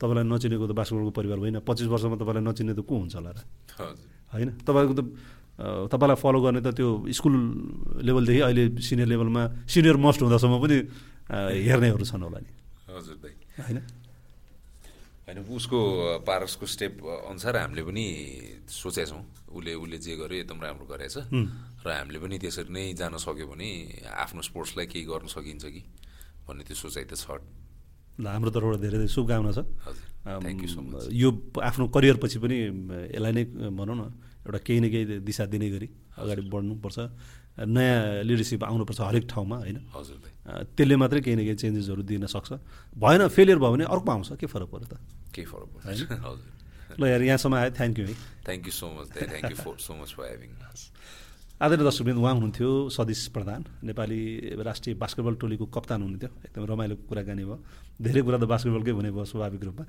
हामी यो कार्यक्रम यो खेलकास्ट हरेक शुक्रबार साँझ 6 बजे लिएर आउने गर्छौँ हामी अर्को अङ्क फेरि अर्को अतिथिसँग उपस्थित हुनेछौँ आज सुभाष समागाई र मलाई बिदा दिनुहोस् नमस्कार